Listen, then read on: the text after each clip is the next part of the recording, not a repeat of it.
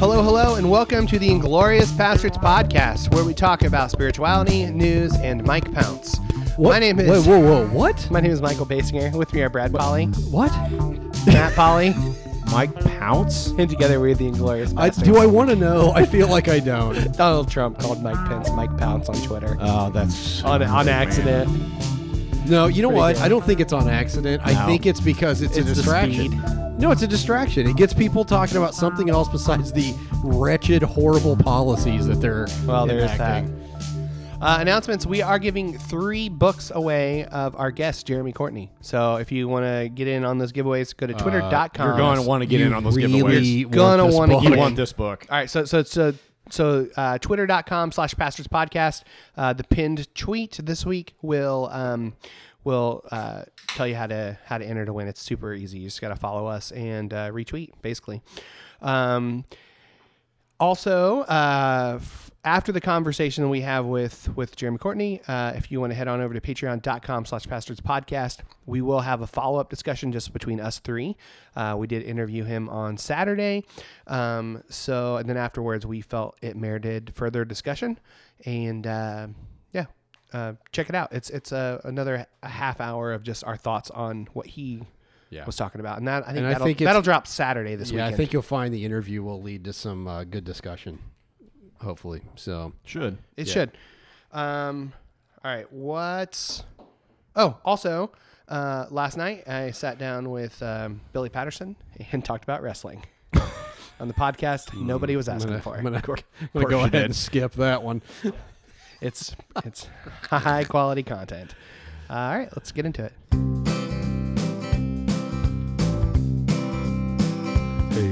Hey, what are you drinking? Hey, I've been thinking that if we're gonna get through this, we're That good, huh? gonna need some fluid. So hey, what are you drinking now?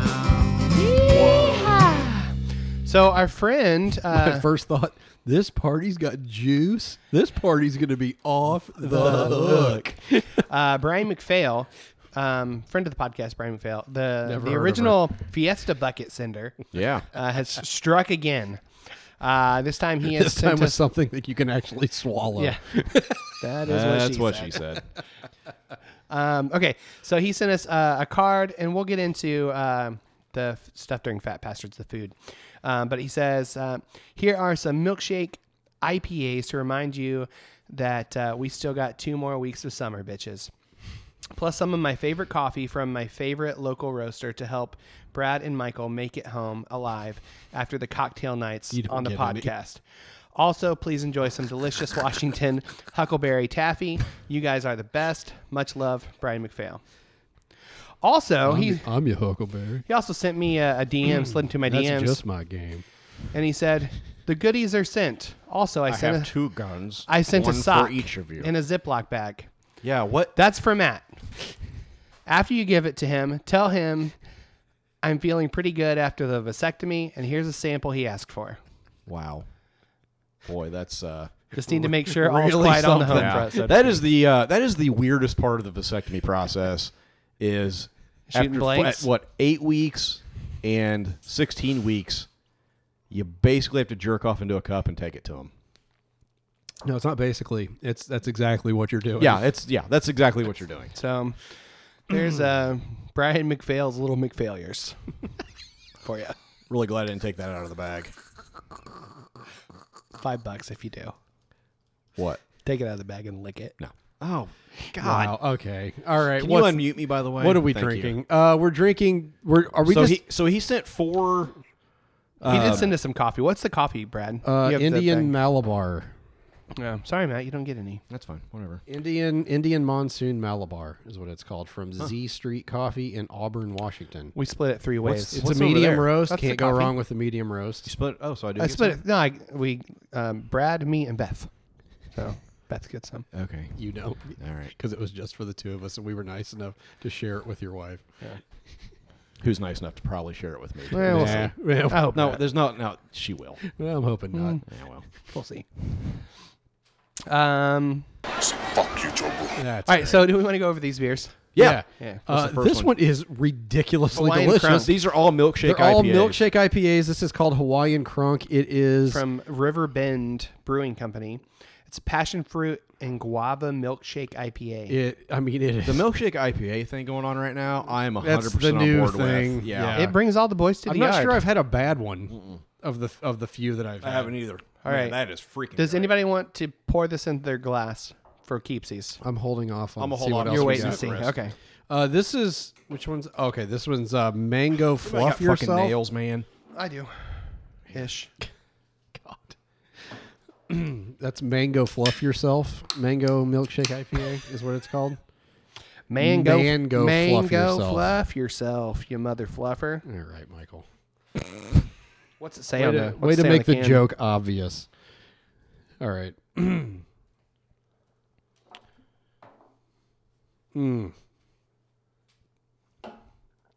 Okay, I'm going to say something.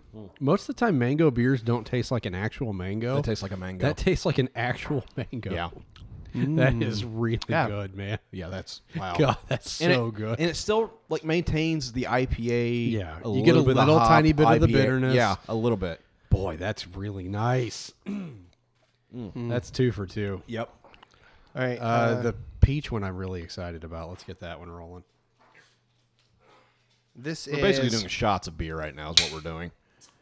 where Literally.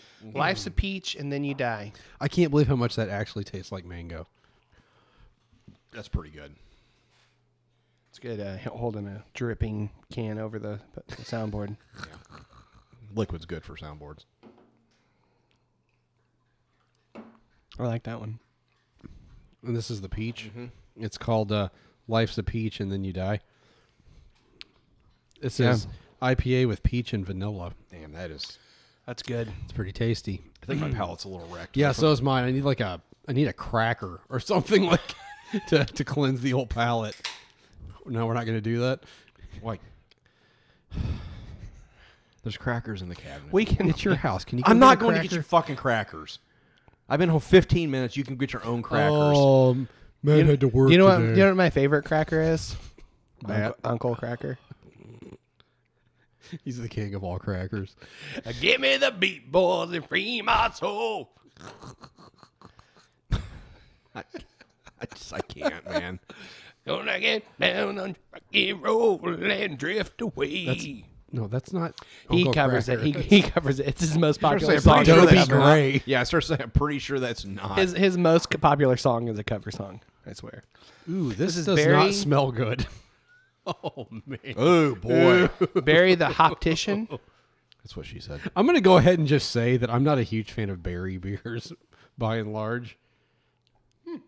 Yeah, it's good for Barry. Yeah, it's good. I can't taste anything. It's better than It's like Barry Cobbler. It's better than it smells. It tastes better than it smells. well. Barry Cobbler. That was my nickname. If I had a in high nickel school. for every Was it? time. If I had a nickel Why, for every why, time would, I've heard why would that. that have been your It's nickname in high school, American Michael? Pie joke. Mm, Buried that's in, what we bury need it on in this the podcast. cobbler. I don't American pie understand. joke. I don't- Bury it in the cobbler. I don't get it. I don't know what There you're, was a I don't know what you're film- referencing. Stop it, In Brad. the- Stop. Don't encourage him. I believe Stop it was it. in the 2000s. Yes, the golden age of cinema, if you will. It was a Shannon Elizabeth vehicle. Jason Biggs, everyone's favorite, really terrible actor. Yeah. Adam Sandler light is what he is. Okay, that's pretty good. Yeah, it's Just good. less funny. Does not smell good. Man, no, it really doesn't. I don't know what that. The nose is like dirty sock. Like All right, dirty who wants feet. what? I call the mango. Okay, that's Okay, fine. I call the peach. I'll do the Hawaiian crunk there. Yeah, The berry's gonna just sit there untouched. oh, sorry, buddy. Here, hold on. Working on it. Tried to force grab that. How'd that work? Didn't work. All right. Well, it worked kind of. I mean, you were the force. I am the force. Oops. Thank you, Brian McPhail. Yeah, Thanks, those buddy. are 4 pretty good beers, man. Yeah, man. He sent us candy too. Are we Oh, supposed yeah, to? we're gonna get into Michael, Fat what Bastards. happened there? I just poured it freestyle. tried to aerate it. Well, aerate it. You did. You might be able to drink it by tomorrow. It's good. Good Lord. All right. This round is on the Pastor's Pub and Brian McPhail. If you'd like to buy us around, head on over to patreon.com/pastorspodcast. It will get you access to our spinoff podcasts, access to the Pastor's Pub, it's a closed Facebook group where we talk about life, spirituality, and just about everything else. Things discussed in the pub this week. Mike Pounce getting bit by the Triple Crown winner, American Pharaoh. Did you hear about that? Oh, did he really? Yeah, he got bit. Did it take his head off? I wish. I love it. Also discussed. Or like his hair, like the top of his hair. So he has like that old man bald thing going. Like that would be phenomenal. It would be great if we found out that he was actually bald underneath that helmet he wears. Yeah. I I still secretly think he's gay. I don't think that's very much of a secret. Yeah. I could totally see that. Yeah. He seems. Fabulous. He and, I'm Jerry, sorry, but he the and more Jerry Falwell get ripped boys together. the more vehemently Yeah. like anti-gay you are, the more I wonder. If what you you're call your hiding. wife mother, then you're probably a little gay. You're also a fucking freak. So Once again, don't care if Because- he's gay, other than the fact that I wish he would just come out and be okay with it, instead of like trying to openly destroy the lives Yeah. of my gay friends. Would be fantastic. For sure. He's probably not gay. We should not put him on make them claim him. Whatever. All right. Nicolas Cage is Left Behind. Somebody brought it up. I don't know why. Why? I don't know. Who knows? Who knows why things Why would happen. you ever? Why would you ever watch that movie? I've seen it. I have no doubt. We should watch it. No. We'll watch it tonight instead No, of doing a we're- podcast. Someone in the pub decided to make their account a joint account, and they paid dearly for it. Yeah. Yeah. They really did. Yep. They took a They took quite the yeah, beating. they took a shovel to the face for that one. Yep. So, don't do it. Jerry Falwell's Corruption was in the pub. Yeah. I mean, why would anyone be surprised? Yeah. I mean, That dude is he's as dirty. dirty. As, He is yeah. he's as dirty as Trump is, and Oh, that's saying something. by a long And that's shot, saying yeah. something. Yeah, yeah, he's filthy. Yeah. He'll get found out one of these days, man. Yep. All right, we want to do Meditating with Gary Busey. Yep. All right, give me 1 second to click my button. That is what she said.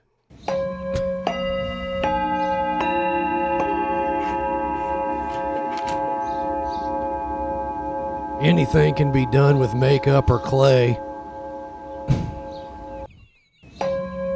This has been Meditating with Gary Busey. Boy, that's a thinker right there, man. That is some serious meditative shit right there. Is it? Yeah, I feel like is. it isn't. No, it is. I think you could really work through that. And what? What's the dog doing? She's just staring at me. Just sitting there. So By look- the door, she's like got this sad look on her And face. she's somewhat obstructed by the wall, so she's just peering over the corner. What's wrong? It's like that kid who's side-eyeing you Yeah. on that meme. That's my dog. Yeah. Uh-huh. Pretty fucking adorable, though. I'm Yeah, not gonna she lie. is. All right, get to it, Matt. Oh, yeah. Sorry. Hold on. Oh, I guess I should have thought about that. You're listening to Look on the Bright Side with Mr. Brightside himself, Matt Polly. Always look on the light side of life. If life Okay, so when we did our year-end thing last year, Yeah. I talked about how meditation was one of the things I had been working on or Yep. whatever, and that by the end of this year I wanted to be up to 30 minutes a day, Yeah, and I'm up to 30 minutes a day. nice. Nice. One solid 30 minutes, or are you breaking it up? No, into a different solid segments? 30 minutes. Oh, wow. I will say, I'm not every day. I'm not going to be hard on myself for missing a day here Nope, and there. that I don't- misses the- like, misses the It's point. just that completely loses the Yeah. point. And I'm not saying this to like brag on myself, because I'll be honest, I'm finding it very difficult to do So 30 tomorrow minutes. you'll do 3 minutes. I'm finding it very difficult, but I've just had a thought tonight as I was meditating on my drive home, and I think for me, I'm a little bit old fashioned in some ways, where one of the reasons that I meditate, I think one of the main reasons, is because while I'm meditating, I'm fighting the urge to just say, I'll just get on my phone, I'll yeah. whatever. Yeah, which I'll is a listen real- to- which I'll is a listen real to music. fight. I I'll mean- listen to a podcast, Yeah. whatever. I think there is merit, mentally and I guess spiritually, for lack of a better phrase, to telling yourself no. yeah. Yeah. Like I think that's one thing I like about It's called edging, Brad. what? God damn it, man! What is no, it? it's not. Edging? No, it's not. I don't even know what that is. No, And I don't even don't care. ask. No. All right, so I think there's merit in just saying no. I think there's something to be said for fasting and not just for food, not just on food. Yes, for sure. I am still. I still don't have Facebook on my phone. I have no plans on putting it back on. I'll get it on occasionally on my computer. I'm kind of happy with that Yeah. decision so far with Yeah. that balance. It's been probably 3 weeks since I've really been on Facebook much. Has it only been 3 weeks? Maybe more. I don't It know. feels like I don't it's know. been I'm more not than really that. counting. But Yeah. anyway, I Dozens of find days. myself much less angry. Yeah. So I don't see any reason to not do that. But I think there is merit in telling yourself no. I think all of the great spiritual traditions have some form of fasting and some form of the idea that that's a good thing. Yeah. Because I think a modern idea, maybe it's not even that modern, maybe it's been around. It's been around forever. But the idea that just gets off on being withholding. right, the idea. It's nice. It's a good reference. The Look at me getting off. getting off. You old crazy slut. So, I don't even know what I was saying. I'm sorry. Something about of controlling yourself. Yeah, I think it's a good thing. Oh, I know what I was saying. I think there's the idea that it's a very progressive idea of just go ahead and do whatever makes you feel good. Yeah. Okay, fine to a certain point, but I think that can also be really destructive and harmful in the long run. I think everything in moderation. I think Right, is and that's what. That's what I think. In everything in moderation, I think it's a good idea sometimes to. And this is where I think also like asceticism is the opposite side of wrong. Like, you know what I mean? Like the idea of just like wearing camel hair and going on 30-day fasts, and I'm not sure any of that's necessary. But I Yoga think in the park. I do think there's a balance. Wait, what? I said yoga in the park. I don't know what that means. To be, I think you can strike a balance, and I think it's important to tell yourself no. Yeah, sometimes I agree. no to your phone, no to food. That's no the whole point of that's what and fasting honestly, is. That's honestly Yeah. one of Yeah. the things. One of the reasons I do 2 or 3 rounds a year of Whole30 is not just to fit back into pants, but like I mean that does certainly it's a great byproduct, but like It's cleansing. I tell myself no. There's things I can't eat on that, and I know that maybe that's just my personality, but maybe I'm just a little more old fashioned in that. But I think there's merit in that, and just sometimes just saying no to yourself. Yeah, I agree. Whether it's giving up alcohol for a month or a couple months, or your phone or a certain food or whatever, I think there is an element of control that is good that Yeah. can lead you to a different. I don't know, can lead to more peace and that kind of stuff. I don't know. Yeah, but I would say not to the point of being miserable, though. That's what I mean. No. That's what I'm saying. That's the Like, moderation piece. That's where I think like asceticism. I have my problems with Yeah. monks that in the past you read of monks that are like literally flagellating themselves and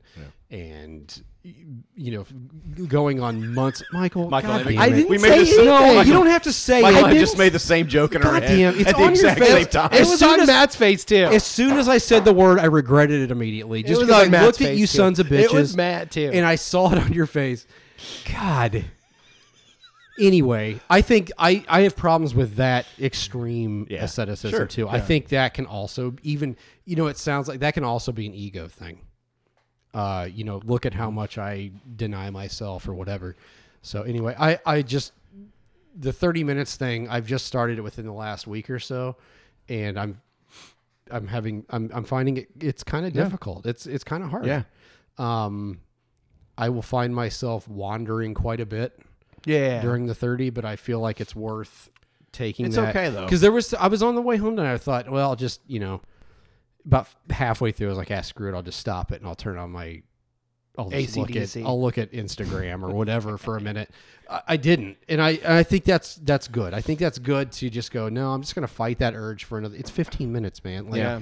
I think that's a good thing. So It is a good Yeah, thing. You're right. I'll go. and to acknowledge to disruption. You Yeah. go, Yeah. oh, there you are. Right. I appreciate you showing up. I Right. don't need you right now. We'll come back to it. Yeah. And then go back to what you're Right. doing. Yeah, I'll do several days where it's 3 minutes, and then I'll do an hour one day, and it just and sometimes that's all I need is 3 minutes. Sometimes I'm like, okay, I need more. It's a long time, man. An hour's It's a long time. really freaking long time, it's and hard. just centering yourself back on your breathing is what I go Yep. to. So the mind wanders, and then you just recenter, and not to pick it up, look at it, and put it back down. Yeah. And I don't like, I use my meditation app all the time, but mostly I use it at night for sleep. So like, I don't meditate a ton right now, which is something I need to probably move towards a little bit more, but that's something I've never done before either, is like using it to, like, I play something every night to go to sleep. Like, You have earbuds or something? no, I just put my phone on my charger, my charging pad, and I just let it go. And I've gotten used to it. Like, normally it's just like, I need like fan, like white noise. But Does I've it had, shut off after so long? yeah, I haven't done any. however long they are. Like, I've got one, the harp. It's like harp, which is 9 hours really of heavy metal harp. Metallica, on Thunderstruck on a harp.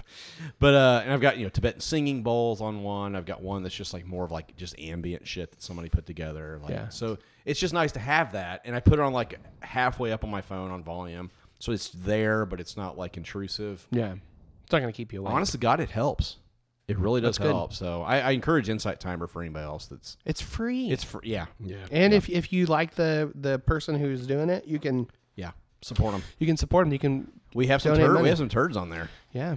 Sandra Turnbull and Steve-O Austin. Never heard of him. Hefe Austin. Yeah. What's your bright side? Okay, I've got two. Can I do two real quick? I don't care. I'm gonna do two later on. This so go past ahead. this past weekend, so like I hurt my back Thursday at work at like 6:15 in the morning, and I was literally walking like an S. I looked like an S when I walked, to the point where people are like, "Man, Matt looks messed up," like to each other, like over the radio. I more found than out. normal. Yeah, pretty much. So like I was in a lot. It was a hard day because we were short on people. The two guys I generally rely on weren't there, so I had the trainee. I've only been there like 3.5 months. I don't know shit, and it worked out. So, but this weekend, Saturday we had a family meal at Mammal's house, which we haven't been at Mammal's for a while. Which she was like, "Hey, let's get celebration together." of your youthfulness. Yeah, it was like a quasi birthday celebration. Somehow I only get quasi birthday. Did they sing Happy Birthday? No, we Ish. didn't do anything birthday. No, I never like made nothing. The, we No were there. cake. You know, it's funny because we were there. I never made the connection that had anything to do with your birthday. No, like you and Steven and whoever in January or December get their birthdays together. Yes. I didn't even get candles. Like Mammal handed me my card and like half saying happy Keep birthday the to me. candle That is so burning. funny. So anyway, it's fine. But it was a really fun time. It was it's pretty relaxing for the most part. The food's phenomenal. Always good. The chicken, what we call it, Mammal's chicken. Well, whatever. She doesn't make it, but Yeah, sure. she doesn't. But the marinade we have is phenomenal. Anyway, it was just a really good time. And then Sunday, Beth and I had lunch with the Dr. and Dr. Pickens family. Ooh, doctor and doctor. And the kids. And then we went to the Cascades Park for a little while, but that was really nice. And then Sunday night, I was over at Brad's house for dinner. Brad had Beth and I over for dinner, and we had carnitas. Carnita. Oh, I didn't get any salsa from you. It's gone now. Fuck. White boy can make some tacos. And White Boy can make some salsa. That salsa was it salsa verde, basically? It's roasted tomatillo salsa. I got to learn how to make that. Did you That was roast your own incredible. tomatillas? I do. Broil them, right? Yeah, I mean, it's not technically roasted. Boil them, Yeah, mash them, whatever. stick them in the stew. Yeah, pretty much. Anyway, and so it was just a really relaxing weekend. So it was nice. It was just a nice. Nice. And my back, by the time Monday rolled around, my back was in pretty good shape. So Yeah. You need to do more tantric stretching before you start work. Always a good idea. it's a good idea.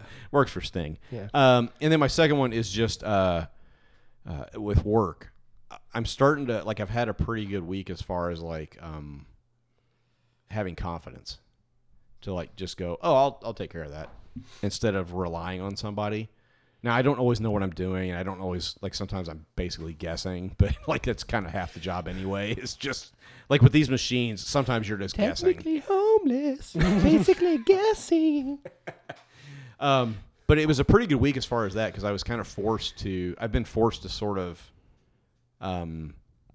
step out on my own and just figure stuff out. And so I'm just, if somebody's like, we didn't have a lot to do back where we are today, but everything ran pretty smooth. So it was like helping out on the front side of the building. Nice.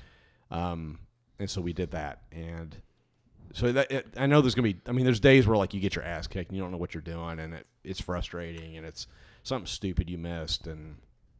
But there's also days in the last week or so where it's been like, oh, I might be able to do this actually. Yeah. So that's pretty good because there's a lot to learn. I mean, a year from now, I'm still not going to know. You're always learning. I mean, there's a guy that's been there doing maintenance. He's been there for like 30 some years, but he's only been a year on maintenance. And he still is like, hey, I've been doing this for 20 minutes. Anybody got any ideas? So like, it's a pretty hard, there's a lot of machines. It's a big learning curve. So I have a question for you. Okay. After you got home and so you afraid right and you now. took a shower. Yeah. And then wash you got my another tender shower. nipple buds. So, okay, That was for you, buddy. that was That was a reference for Brad. Yeah, I got it. your hair. Scrub them with Did you pumpkins. put Yeah. product in your hair after No, you got? I Okay, did not. because you got a little Superman Clark Kent little thing in the middle. Do I? Yeah, you Oh, pulling off a little bit of sorry. Superman. No, it's fine. Sorry about that. I wanted to know if it was intentional for us. No. He looks like Superman after he's given up. Yeah. Too much kryptonite. Fuck this. I'm out. You grew a beard Superman if he didn't give a damn. after Lois kicks him out. In Crypto bit his ankle. Michael, what do you got? I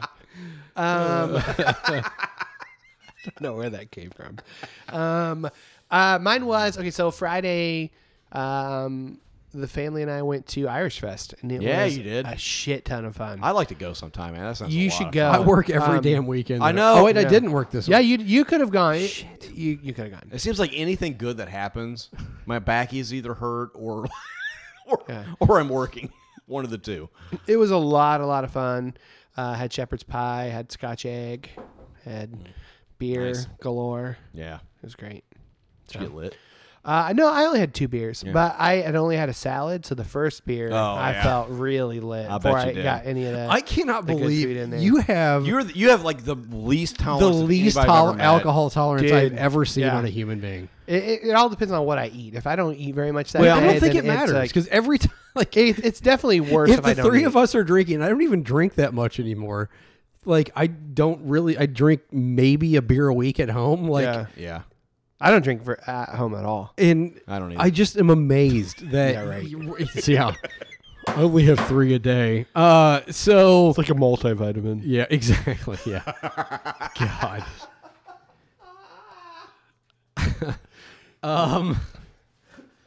Yeah, I don't have a very high tolerance. no, I you don't. can't believe how low your tolerance is. But it was a lot of fun, and we saw some live bands there. Yeah. The Fighting I love Jamesons. Irish music, Oh man. man, it was so Love it. good. It's and pretty it's like fun.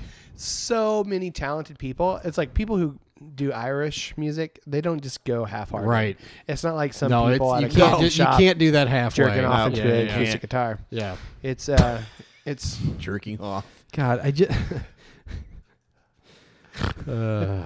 it's people, do it. Yeah, don't do it on mine. So- Thanks. All right. Anyway. Again, you mean No. Oh God. those mountains, man? That's Matt has mountains. Are we still doing this Inlaid podcast? into I his- checked out already. So. yeah. All right. What are we doing?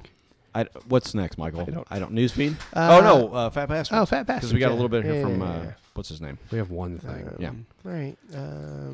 Don't you wanna be a fat bastard? That was the old one. Oh, he smelled We all great. wanna be a fat bastard. What's that bag say? These are from Mr. McPhail. These are staying here. Oh man, that's pretty good. Newcastle Fruit and Produce Company. Wild Huckleberry Taffy. Oh my God, that's great. I'll be chewing this for the rest of the podcast. Might need to take a break. Man, that's really good. All right, we'll be right back. I generally not a taffy fan much. That's nice. 5 minutes later. Why is it still playing the metronome? I don't know. I thought that was a little long. Let me turn that metronome off. I don't know if they can hear it, which is Dude, seriously? none. All right, we're gonna have to pause. It's still doing it. God damn it. For how long now? It's still doing it. God damn it. Man, I've listened to it Oh, twice. we're back. All right, no Oh, hey. metronome. Hey. There we go. 5 hours later. All right. That was really good taffy. Yeah, that was that That's was pretty incredible tasty, taffy. man. Yeah. So once again, thanks to Brian Mack for that. Brian Mack is back in the No, DC no, track. Okay. Is Jack. Are we doing the music thing? Yeah, again? we're doing the music thing. All right. Hey, I before we do the music thing, I want to put an addendum to the rules of the music thing. Okay. No. In the case that we have a song picked out, Okay. and then an artist we love passes away, Okay. I think we can do a twofer. Okay. All right. It's our podcast. We can do whatever we All want, right. Michael. I'm just laying it out there. The Okay, rules. so I'm doing my. He's just doing it so he can play Daniel Johnston. I know. Let's So just be I honest. found this. I found Because this he knows album. we absolutely fucking hate I found this Daniel album literally Johnston. last night at like 9:30 via. I think it was the AV Club actually, the Onion AV Club. Okay. was it Lizzo? Paul Cawthon. Little late. 100% that bitch. I was watching Seth I'm not gonna Meyers lie, the other night. I love that. And song. he's Who like, is it? Lizzo. It's National Late Day. So any white people there, have you heard about Lizzo? Okay, this is literally. It's okay. It's a country album. That's whatever. He sounds like a cross of Johnny Cash and Elvis Presley. Like Johnny Presley is his name. Elvis Cash. Turns out. Turns out he's 100% that bitch. You're listening to anyway, Casey Kasem. Paul Cawthon. The album is called Room 41. The song, it's like a sort of outlaw country sort of thing. It's not that modern stadium bullshit. right. It's like actual good country. Right. This is called Cocaine It's Country fine 'cause Dancing. I'm kind of obsessed with Lily Mae right now. And she's kind of Yeah. that same. Anyway, this is Cocaine Country Dancing. Is it? Maybe. There we go. There we go. Ooh, it's dirty. Yeah, I'm hooked There's some already. filthy, dirty, like bluesy, like Roll up to the club in my 1964 caddy straight ready to stump. That is interesting. dude. The first song, Holy Ghost Fire. Oh my God, it's. Is that what this one is? No, this is Cocaine Country Dancing. You guys seen Empire Records? Yeah. Get a little bit of Rex Manning on this one. What you wanna do? Let me play. I'll play a little bit of Holy Ghost Fire. In the since that's best possible Rex Manning way. I don't know what that means, but that's. It's Rex Manning Day. Don't worry about it. This is the opening track. Like I've listened to it twice in 2 days. Like This is country. No, I'm kind of Same intrigued. guy? Holy Ghost fire and it's burning in me. Okay, I hear It it. sounds like a person that's actually country and not just some Yes. buddy that was shit out by the Thank Nashville you. like country music establishment. Kind of Sturgill Simpson-y, Yes. like that Yes. sort of. like good throwback country, outlaw country. He's not just singing about whiskey and women and No. tractors and Hey, bullshit. there's nothing like- wrong with whiskey, women, or tractors. Yeah, I dig it. I'll give it a listen. Yeah, man. I got a sweet little baby Who is that again? in a caddy Paul with Cawthon, me. Cauthen. Room 41 is the album. Okay. Paul Cawthons. So before Michael shits all over this, I'll do mine. I'm not gonna shit Yeah, all you over. are. I'm You- gonna. you totally I'm gonna are. play. I know you are. Homage to one of the greatest musical minds of our time. No, stop. The lead it. singer from the Cars. No, yeah, Rick Ocasek. If you'd like to- fuck. And who's the other guy? Eddie Money. Yeah. Taking Eddie home tonight. All right. I don't wanna let. This is a band I just kind of stumbled upon this week named White Denim. Oh, you didn't send me They're this. gonna say I White didn't. Snake. No, Right. it's not Disappointed. White Snake, Michael. My two White musicals. Snake's been White around a while. Denim. White Denim is a good name. Two, for two music sources are band. my brother and the- the rap correspondent Shmeek Williams. The album is called Side Effects. This Pickens song really is fell called, off, didn't he? Yeah. This song is called Tired of Sufjan. Small Talk. Am I Okay. on? Yeah. you're on. Okay. You have to hit play though. Oh, I'm already digging it. I like this album a lot. What's it called? Side Effects is the album.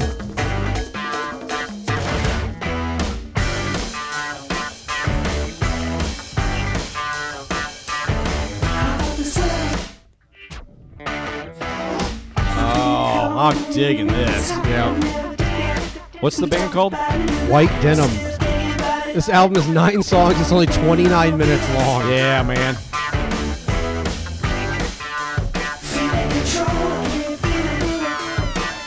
Yeah. Yep. This is, I was hooked from the beginning.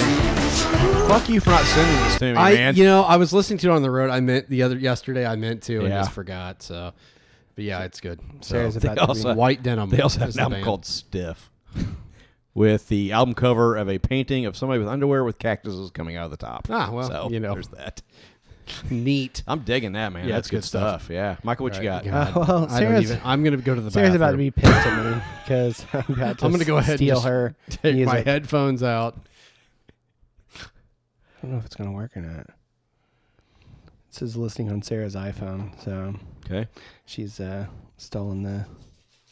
How do I get this on here? Michael, we've done this before.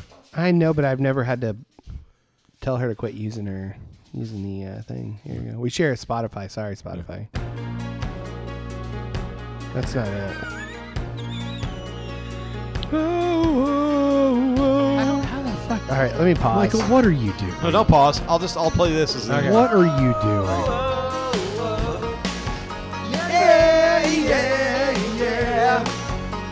Eddie Money is dead to me. Yeah. Some catchy tunes, man. They're not good, but they're catchy. He's fine. Come on, 2 Tickets to Paradise? Yeah, hell Yeah. Michael, you still ahead. working on it? Yeah. Do you want me to pause? No, that's all right. What the fuck are you doing? I'm trying to get Sarah to get off fucking Spotify.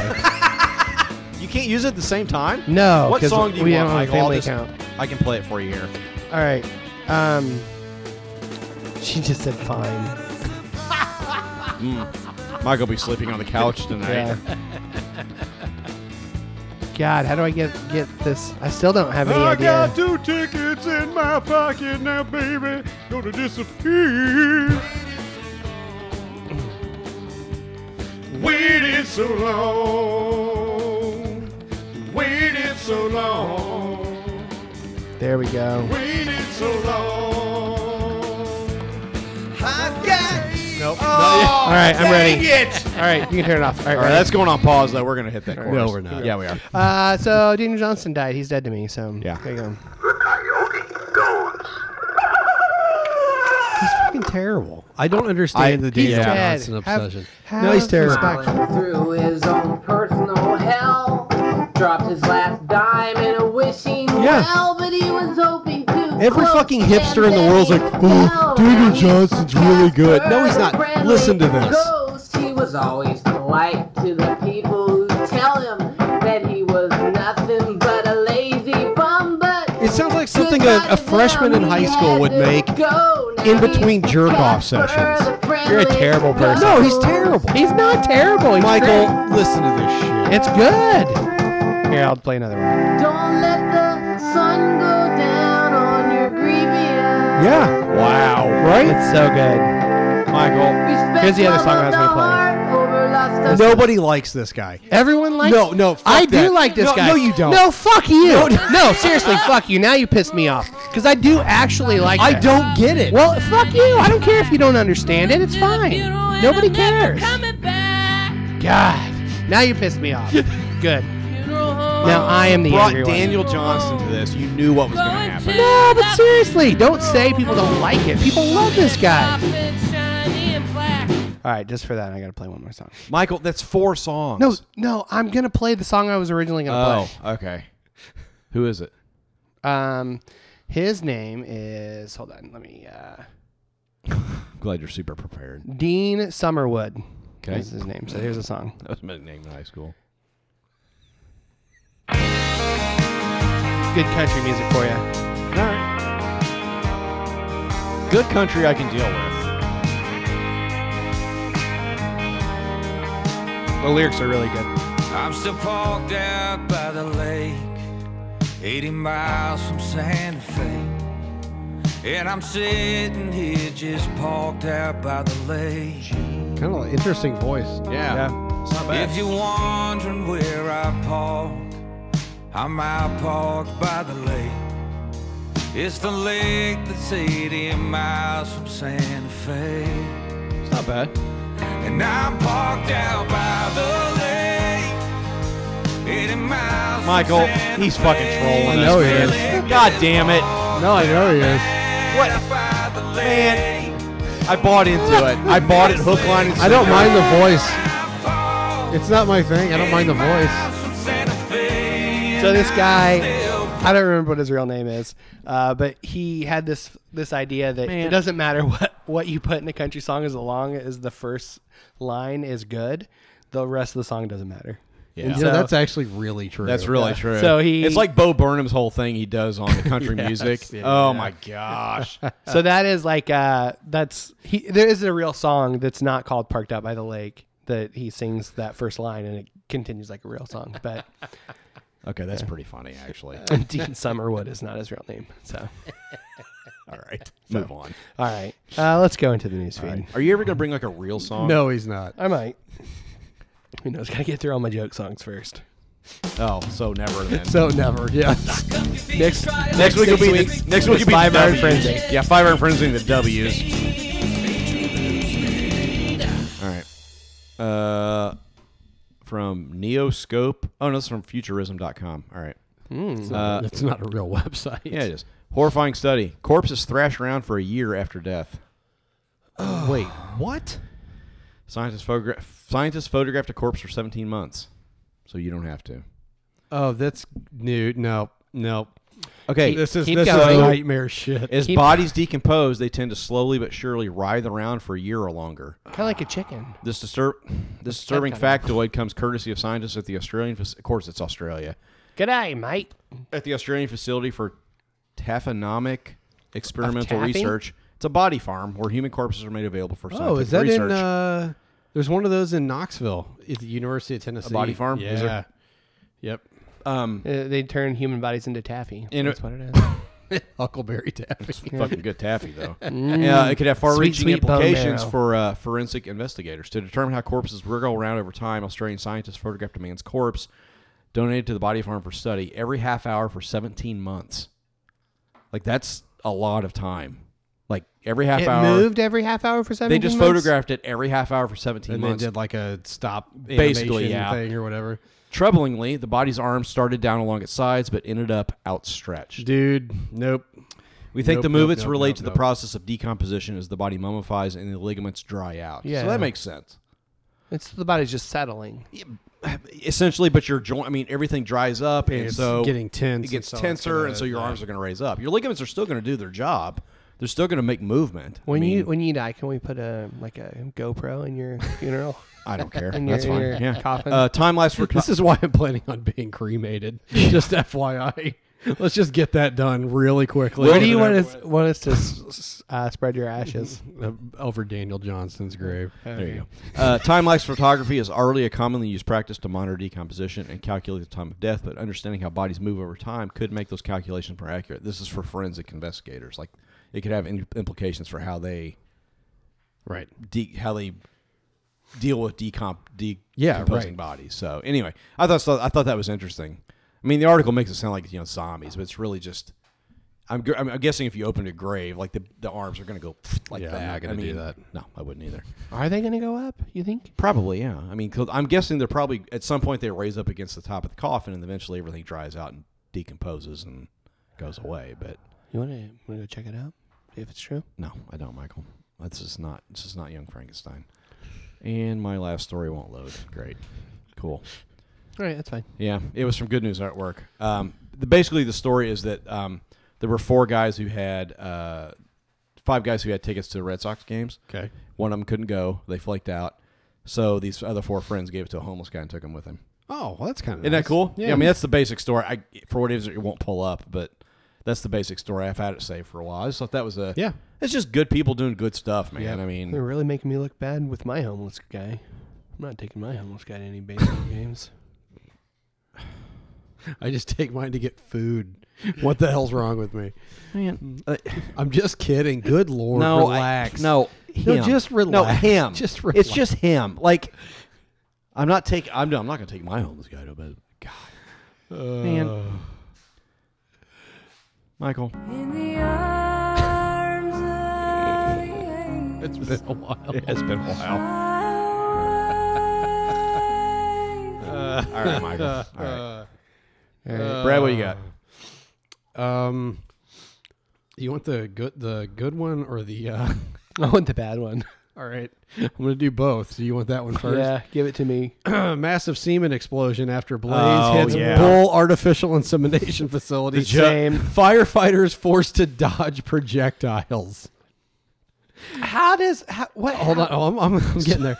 A huge fire at a cattle breeding facility in Australia has caused thousands of dollars in damage. It's like the world's least popular elementary field trip. It's caused thousands Go to of the semen farm. caused thousands of dollars of damage after at least 100 cylinders containing bull semen were destroyed. Kids, we're going to the Big Rock Candy Mountain. Emergency services were called to the blaze in the early hours at Yarram Herd Services. Yarram, never heard of him. Yarram Herd Services was my country music band, and Never heard of them. in Gippsland, Victoria. According to ABC, it took 10 fire crews more than 2 hours to fully extinguish the fire after it broke out around 3 a.m. local time. A spokesman from the Country Fire Authority told Daily Mail Australia They're on your that side. the fire had completely shredded the building. Country Fire Authority Gippsland Commander Chris Loschencall. Okay. That was my nickname in high school. Lotion call. Yeah, there's a joke. there It's somewhere. Chris Bloody Loschencall. Said that was more Scottish. Who you gonna call? Said the crew had to be Loschencall. wary of projectiles coming at them while they tackled the blaze. Apparently, semen explodes when it All gets right, heated so up. Hold on, no, I'm not done. Is semen flammable? Well, I mean, find out. It seems like it's a liquid. But I guess me all five. the liquid inside Mass this. Here we go. genocide. Here we go. Give me 5 minutes Will you? and a lighter. It's way worse than mad cow disease. Are you done?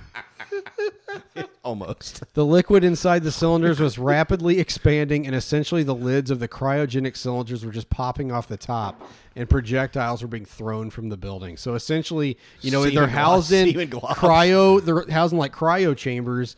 In the tops were heating up and popping off, and then they were shooting like missiles out the top. It's like in Ghostbusters. Semen missiles. It's like in Ghostbusters when So the firefighters- goo gets on them. Yeah, well, they blow up the green marshmallow slime. man. That it's cow semen. So firefighters went into a defensive mode. Yeah, I bet. Initially to protect themselves because there were also cylinders at a neighboring property, and they did a magnificent job. Yeah, I mean, Sounds like an origin story for a villain in a comic book. He fell into the bull semen tank. maybe this Semen is, Man! I think this is actually Spider-Man's origin story. It's the real one. Oh. So now there's a shortage of Red Bull. There you go. Well, there it is.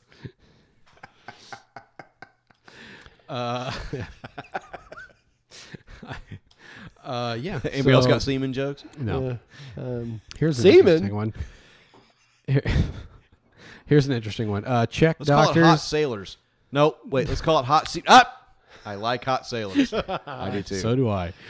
Czech doctors deliver baby girl 117 days after mother's brain death. Whoa. Yep. So they kept her. Yeah. So they is this kept your her alive. good story? I mean, it's kind of amazing.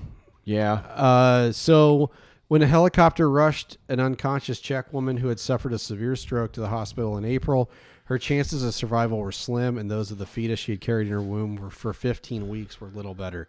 So when the mother went into brain death, she was 15 weeks pregnant. Wow. And yet, on August 15th, against all odds, a healthy baby girl was born by C-section, weighing 4.7 pounds and measuring 42 centimeters, which is about 16 and a half inches. Tiny baby. It's said that 117 days that she had been kept alive in the womb were believed to be a record for the longest artificially sustained pregnancy in a brain-dead mother. So the mother, whose identity was not revealed, had been declared brain dead shortly after reaching the hospital, upon which the doctors immediately began the struggle to save her child. They put the 27-year-old woman on artificial life support to keep the pregnancy going, and even Oh, dude, she's young. regularly moved her legs to simulate walking to help the child's growth. Wow. After the delivery in the 34th week of gestation, with the husband and other family members present, medical staff disconnected the mother's life support systems and allowed her to go. So, literally life from death. Yeah. Like, Yeah, I don't know, man. I read that, I was just like, I know it's not really but it's good a story, but it's definitely, I mean, it's interesting to say the least. well, like everything else in life, it's a mixed bag. I mean, it's kind of amazing. Yeah, I mean, it's astonishing that they can do that. It's astonishing. So yeah, there you go. Wow. Yeesh. All right. On a lighter note, so Nationwide, petinsurance.com. Nationwide, they're on your side. They do 2019 wacky pet names. Okay. So, do you want to do dogs or cats? Dogs. All right. All right. Here are the. Let me see if I can find the top 10. Wackiest dog name. Okay. Here are the top 10 in no particular order. Okay. Albus Dumbledog. That's pretty good. Big League Chewy. Bilbo Beggins. Captain Morgan Freeman. Okay, that's pretty good, man. DJ Scribbles and Bits. Grandpa. I don't know. That's a great one. Indiana Bones. That was my nickname in high school. No, it wasn't. Isn't that a porn? Stella Bean. I'm 100% sure it Probably is. guarantee it is. Yeah. I mean, I'm not going to Google it, but I'm sure. Indiana Bones in the Temple of Poon. Okay. Well. God, what the Stella Bean Dip. And here's some good ones. Nostradamus. I really like that a lot. And Ruff Bader Ginsburg. Rough, nice. I like that a lot. And then let's go ahead and do the cats because Why not? it's, when in Rome. No, Michael, it's not when in Rome. All right, here we go. Wu-Tang Cat. Sorry. Reese Whiskerspoon. God. The cat names are better. John Claude Van Damme. Claude. Nice. That's really Okay, good. that's pretty Yeah. great. Henry Hissinger. Wow, that's a throwback. Stinky Pudding. Stinky. Dave Meowthews. So that's a stretch. That is a Boba Fettuccine. What? Boba What's that to do Fettuccine? with a cat? I don't know. Avocado. Avocado. Avocado. It's like they named after a vegetable. Cool. Harry Potter Yeah. and Al Clacino. God. There are several more. Can we talk about how Al Pacino is kind of an overrated actor? Yeah. Like at no point in any role I've ever seen him have I ever been like, that guy can act. Yeah. Like, I don't get it. Here's number 39 on the list. Pizzeria Meow Meow Fluff Ball. Sir meows a lot. No. See, that's just Yeah. stupid. Lando Calrissian. Okay, that's I like pretty that. good. Yeah. They've got a list of 50 different ones. Because then you just call him Lando, man. Yeah. Like that's Lando. Yeah. Cinnamon raisin bagel. The first. That's a terrible. Chalupa Batman. What? Chalupa No, that's a League reference. Oh, yeah. Yeah. It is. It is. Yep. Okay. Christopher Chalupa Batman. So Miami is selling the naming rights to their stadium. So for the Miami Heat. Oh, I thought it's Miami Dolphins. Like nobody gives a shit. So a local business has decided they want to put a bid in for it. They bid $10 million for the naming rights. Yes. It is Bang Bros.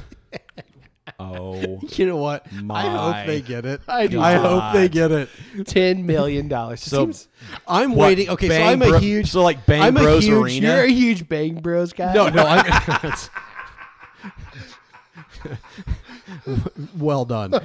No, I'm a huge soccer fan. I am just waiting for a porn site to end up with their name on the front of something. Oh, it's gonna happen. Yeah. Because the reality Some- is, but it's they up want for the money. sale. They want the money. Yeah. And Yeah. if Pornhub puts up, $80 I'm telling million you right now, man. or something, I'm telling you right now, they're going to turn it down. Oh, because for the sure. backlash. it'll be The backlash should be worse than like grabbing Colin Kaepernick as your quarterback. Yeah. What Like, do you think it would take for Miami to embrace the Bang Bros? probably more What than would $10 million. Yeah, they would probably have to give each citizen like what $1,000 for them to be like. Let's talk "All right, about I'll the fact take that it." Bang Bros has $10 million in disposable I'm income. guessing Oh, that dude, if they're that's if they're probably a if they're drop in dropping the $10 penny. million on that, they've got that's Well, pocket I change. think Porn is that's big my money. point. Yeah. Like, There's a yeah. lot of money in Yeah. in porn. Yeah. Is June over there? No. All right, you keep looking over there, giving me the heebie-jeebies. Like June's listening to us talk about Bang Bros. It's not my brand. Was that Jude saying it's like Bang Bros brand? Yes. Really? God. Oh, right. good lord. Are we ready for Foofy now? We can do Foofy. I got one more that's pretty fascinating. I think you might actually All like right, it. let's do it. That's fine. All right. So Google Earth, people are finding stuff all the time. I think I know what you're saying. Google Earth leads to the remains of a missing Florida man in a lake. Seriously. Yeah. So it took 22 years, but a missing man's remains were finally found thanks to someone who zoomed in on his former Florida neighborhood with Google satellite images and noticed a car submerged in the lake. 22 years, nobody found that. How do 22 you not years. find that? And he thought it was just a car, but it was actually, there was somebody inside. Wow. So the skeletal remains of William Moult, who went missing in 1997 at the age of 40. He just went home one night and didn't make it home. But how would they not search that? Like you would think. I mean, I don't know. I've been listening. I've been like on a big binge lately of like true crime podcasts. I Yeah. don't know. I'm like hooked on them. And one I Have you listened to was, Shit Town? Oh yeah, it was great. yeah. I great listened live to song. one about like kind of like one of the most prolific serial killers in history that nobody has ever heard of, really. And some of the stuff. I mean, he got away with it for Yeah. decades. Was it Jack the Flipper? He killed everybody with a spatula from that's Burger exactly. King. Yep, that's exactly who it was, Michael. Is that a Jack the SpongeBob Flipper. reference? No, I just made it To up. the hash slinging But anyway, slasher? like I it's. don't know SpongeBob. I mean, Ah. he was good enough at it that they just never like people would suspect him, and then the trail would go cold. I mean, it kind of like listening to that podcast showed me he basically ended up getting ratted out by his daughter, who was like read about a missing person, like a case from like 20 years back or something. She was like, "Wait a second, we lived there," and she kind of always suspected her dad was like a friggin' creep, like. Yeah. And capable of that kind of stuff. And anyway, kind of like your kids. it ended up leading to like basically him confessing to like 6 or 7 different murders around the country. Like, he would murder somebody, the family would move. He would murder somebody, the family would move. Man, Like, Wow. and he just got away with it. Like until he was like in his 70s when he What's the finally podcast called? The Clearing. The Clearing. Okay. And it's good. So anyway, but like it's not. I mean, one of the things the guy doing the podcast said was like one of the things he realized was how easy it is to get away with murder. Yeah. Yeah. Yeah. If you're I smart think enough it's- about it, you Yeah. can get away Yeah. with it. Like I think it's becoming increasingly harder just with Probably. cameras, closed circuit Probably cameras and so. shit. But Yeah. Which may be why we see more mass shootings than we do serial killers now. I don't know. I don't know if that's the case, but I think it's incredibly harder to get away with. So anyway, he called the current homeowner who used a drone to confirm the white car was still there. They called the sheriff's department, and they found the white sedan's exterior was heavily calcified. They got the car out and found the skeletal remains. Man, inside. that's craziness. Yeah. Yeah, it's So I guess in 1997, he went to a nightclub. He did not appear intoxicated, but he left alone before midnight. He called his girlfriend from the club saying he would return to their Latana home soon. And he was just in the pond, little retention That's pond. It's crazy. not even like That is it's not crazy. even Yeah. like that far off of. No, it's not. Like the car's Like- literally like on the shore almost. Like Yeah, you would think that if anybody, it's a small pond, but if anybody would get in there with a canoe or anything, like you would see it. you'd almost like hit bottom. I mean, Yeah. like you'd hit the That's- tail of the car or yeah, something. that's like, crazy, man. Yeah. It's insane. There's this thing now where people are going fishing with magnets, and they're just digging shit up out of lakes, and it's like they find guns, they find all kinds, of crazy stuff. man. One time I was not with a magnet, but we were fishing with Berkeley Tri-Lane. It's the finest fishing line you can get. We pulled up a goddamn. What are they, a sponsor now? Yeah, I wish. if they want to send me some line, I'll take it. We pulled up a goddamn tractor tire out of the bottom of Kentucky Lake Yeah. with a 10-pound test Berkeley Tri-Lane. I shit you not. They're on your side. Yeah. So Berkeley Tri-Lane, hit us up. All right. We should tag them. Yeah, Berkeley Tri-Lane, we need this. We need this. We need that. I mean, at some point, Brad needs to fix the front end of his car again. It's very true. Damage it? Dude, like 3 years ago. Oh yeah. He's got fishing line holding it together. Oh yeah. Sure do. Yeah.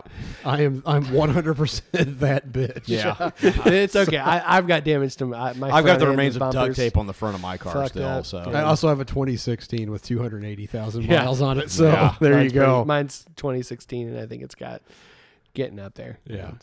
All right. Let's talk about it. Oh, Foofy, Jeremy Courtney. He is the founder and president of Preemptive Love Coalition, an international relief organization engaging on the front lines of the world's most polarizing conflicts in Iraq and Syria. A decade ago, at the height of the Iraq War, Jeremy and his wife, Jessica Courtney, chose to move to Iraq. Rather than turn away from chaos and conflict, they were going to lean in and love anyway. He has been featured on CNN, Fox, ABC, NBC, PBS, CBS, Al Jazeera, and the BBC, and in the New York Times, Washington Post, and USA Today, offering expert on-the-ground commentary on the conflict in the Middle East. Jeremy's first book, Preemptive Love, tells the story of the Courtneys' early years waging peace in Iraq. He is here to discuss his second book, Love Anyway, which is released on September 25th. We will be giving away 3 copies of the book on Twitter. I at devoured Pastor it. literally Podcast. can't over. Devoured Oh, I it. need to give it to you before you leave. Yes. I literally read it in like 3 days. It took me maybe 4 And or 5. it, Yeah. I mean, I will say, don't just read the book and listen to this. If you're not a Patreon supporter, was it the $5 level to listen to the Yeah. bonus content, our debrief? Yeah. I cannot overstate like what this book did to me. I didn't. Yeah. It came out of nowhere. I didn't Yeah. expect it. Nope. I still can't get it out of my head. Like a week later. Yeah. Um, And it's not a theology No, book. no, There's it's not. literally no theology in it. It's literally one man's story of learning to love, basically, is what it is. It's not In the midst of the preachy worst possible circumstances. Yeah. No, it's thing. not preachy at all. no, it's not. We literally can't oversell this book. No. I mean, it's in So, this interview. and we're giving away 3 copies because Yeah. that's what we do. Yep. We believe in shit. So, So check out our conversation with him. It's a really great conversation. It's trigger warning. You're gonna get triggered. It's fine. Get over it. He's gonna say things that you're not gonna agree with, and that's fine. You'll be fine.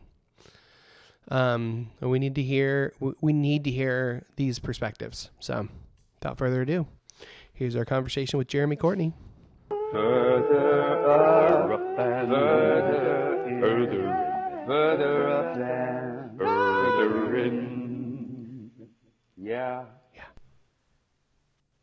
All right, Jeremy Courtney, are you with us? I'm with you. All right, there he is. Okay, so for our listeners, I became aware of you and your work with Preemptive Love when you were on the Robcast. And you were hilariously trying to get Rob to come to Iraq, and he was deflecting that pretty hardcore. So for our listeners that might not be familiar with you or your work, tell us a little bit about who you are, kind of what you do. Yeah, so I moved to Iraq shortly after, a couple years after 9/11, moved into Iraq in the middle of the Iraq War, what turned out to be kind of the height of sectarian violence and conflict, wanting to respond and make a difference in what was increasingly becoming a war gone off the rails. And almost immediately after moving into the country, within just a few short weeks or so, like months maybe, I met this little girl. I was introduced to this little girl who was in need of a life-saving heart surgery, and her family was begging me for help. And my wife Jessica and I decided to just throw in with that little girl, see what we could do to help their family get the life-saving surgery she needed. And kids just started coming out of the woodwork looking for help. And so we ended up starting an organization called Preemptive Love to serve those kids, and we were off to the races. So our work has changed a lot over the years, but we exist to end war, because a lot of those kids who were born sick, they were thought to be made sick by the weapons of war and the effects of war. And in any case, they were not able to be treated because of the realities of war. And so we've been working for years to end war in places like Iraq, Syria, and now in other places around the world. So the book that you wrote called Love Anyway, in the book you talk about, so you guys initially moved to Turkey to be missionaries, and you had you had a major change of heart when you were there. Can you talk about that change, about how you went for one thing and ended up doing something completely different? Yeah, I think I just turned 40 years old this week, which means I was 21 or so, 21 when the attacks on September 11th happened. We had gotten married just a 2-3 months prior. We had graduated from college at the same time, and we had, moved in together to start this life. And then these attacks on September 11th happened, and it's like the whole world got shot through. Yep. The surety of being young people going out into the world, that was a sure-footed American promise on September 10th. Yep. You knew the map, you knew the plan. At least if you grew up in a certain class with a certain skin color, with a certain education, you kind of knew what the map could be for you. And then September 11th happens, and that whole dream, that whole promise seems like it's just up in the air right now. And so I think us, along with a lot of friends, were just full of anxiety and fear. And, the national narrative at that time was largely, at least the one I was tapped into, was that the dirty Muslims, are coming for us. They hate us. They're against us. They hate our way of life. And so we were really formed in that crucible, and we wanted to be good Christians. We wanted to be good patriots. We wanted to be good Texans. And so we set off to, kind of fulfill those duties after 9/11. I wasn't really the guy who was going to join the military, so we raised our hands and joined the missionary corps instead.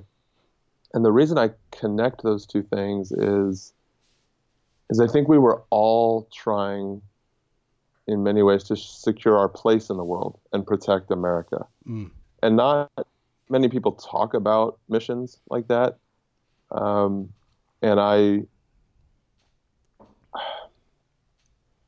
I just don't know how to see my actions through any other way now. I was sincere, I was earnest, but I think I was actually a part of the war on terror.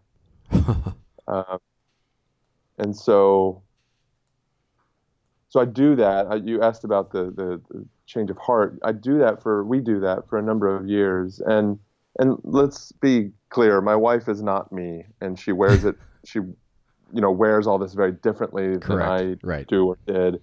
But I was just very militant and very cocksure about everything. And I only knew how to follow Jesus, so to speak, by argument and intense debate and rhetoric. And so for years, I was a jerk, frankly. I'm sure I was just a jerk, arguing everywhere I went, fighting people about the finer points of theology. And I'm in Turkey at a covert missionary kind of conference. And we're listening to these people talk about what is kind of like a different way, a better way, they would say, to relate to Muslims. They weren't trying to convert them. Like literally, they were not trying to make Muslims into Christians. They were trying to accept Muslims for who they were in many, many ways that I had never heard of or been exposed to. They were accepting Muslims at face value when Muslims said, "We follow Jesus." And I thought it was spineless, frankly. I thought they were moving the goalpost. And I remember peeling away to go pray at one point, and I'm face down on the ground praying and crying out to God, "Why aren't you doing anything through me? Like, I'm faithful. I'm out here in these streets. I'm doing it, And I'm just this super arrogant, egocentric prayer. And in the middle of this prayer, I don't know if it was a voice from heaven. I don't know if it was a voice from inside my own tortured soul, but I heard a word, like I heard a word, and the word was, "It's because you don't love them, Jeremy." And I don't know. Yeah. Like, I don't know if I was preaching to myself or if it was, the ground of all being telling me what was up, but it landed, man. Like, it landed. And in that moment, I'm face down on the floor praying, but I see myself in my mind's eye. I've got my fists up in front of my face, and I'm a fighter. Like, I'm a boxer. And I'm throwing jabs left and right, Jesus jabs. I know how to land the theological point. And when the word comes, "You don't love them," I see my fists lower, and my hands slacken, and my elbows open up into a posture of embrace. And I'm still face down on the floor, but I'm seeing this play out in my mind's eye. And I realized in that moment how militant I was. I realized that I was the aggressor. I was just like my other friends trying to wipe Islam off the face of the earth. I didn't want a world with Muslims. That's why I was so hell-bent on making them Christians. And when that word came, "You don't love them," I was transformed in an instant. And I stood up from that ground praying, and I walked out of that conference a completely different person. So I'm hearing what you're saying, and I'm thinking of like how we've gone through a similar trajectory where not in the sense of anything that you've done, but in the sense of with theology and how we've moved past the arguing about that. And your journey has led you to actually living some of this shit out. It's not just theoretical anymore. It's not how we should love each other, but you're actually doing it. I feel like so much has changed since 9/11 with social media and people spewing their ideas out, but not really having anything behind it. What would you say to maybe your former self or to people that are like you were then?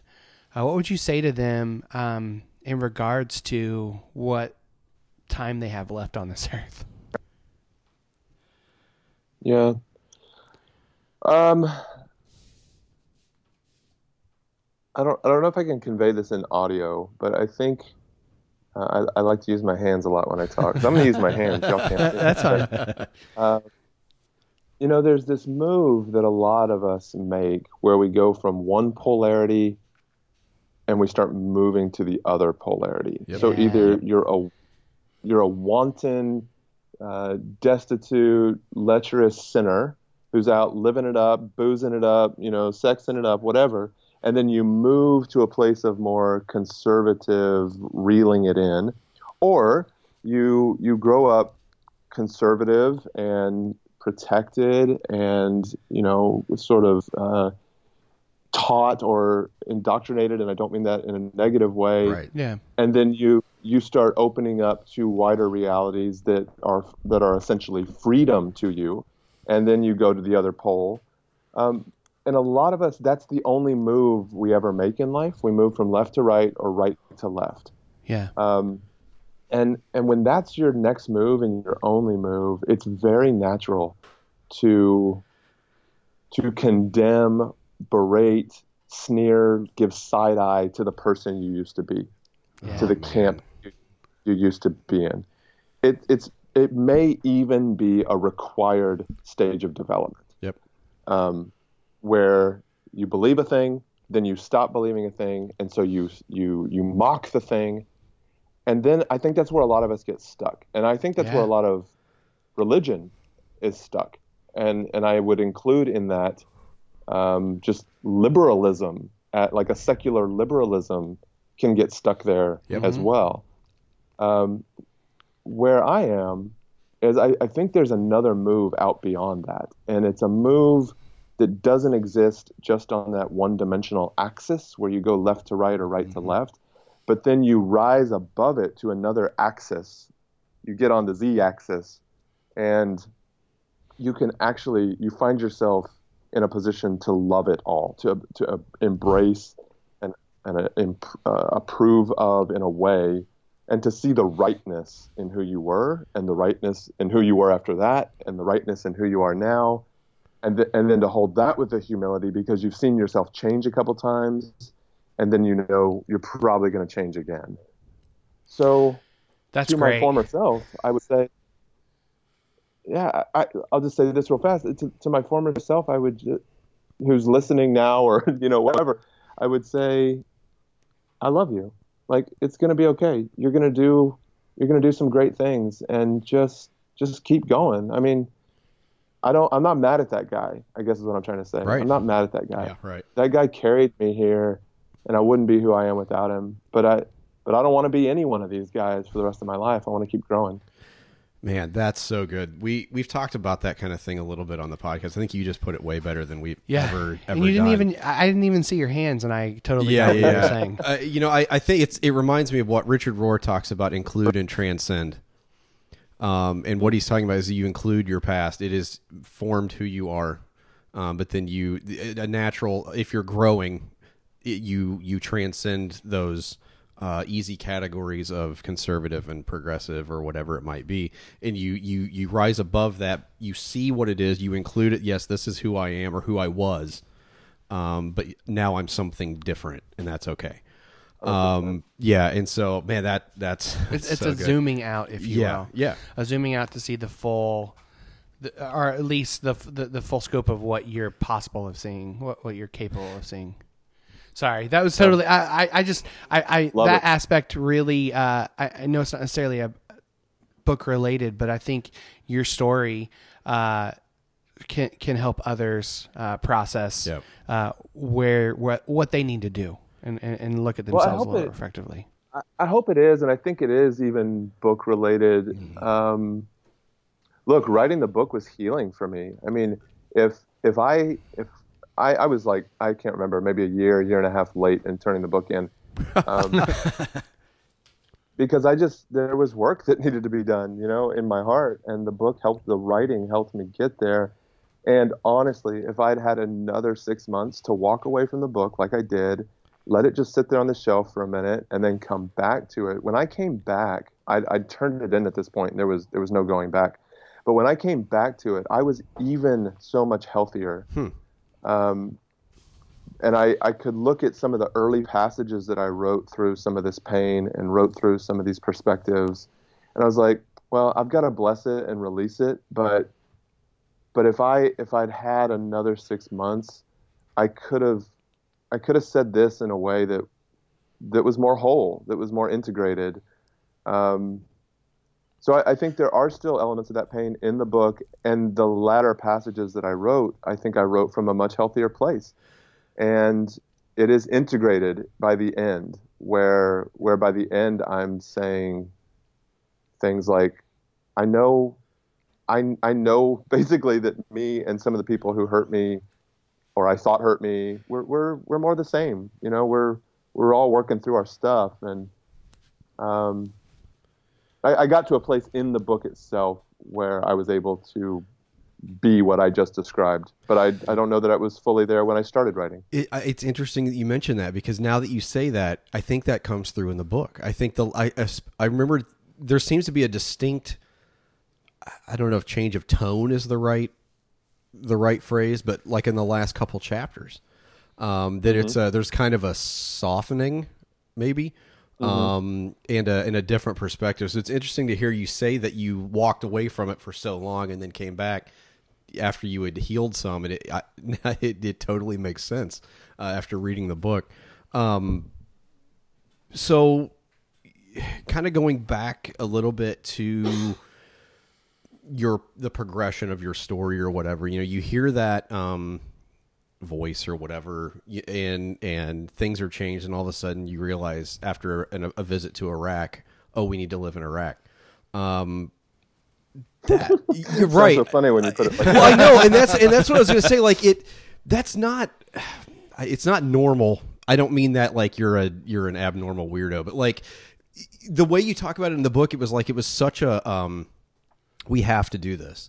And you know, I read that laying in bed in Indiana, where I'm comfortable, and just blown away by that.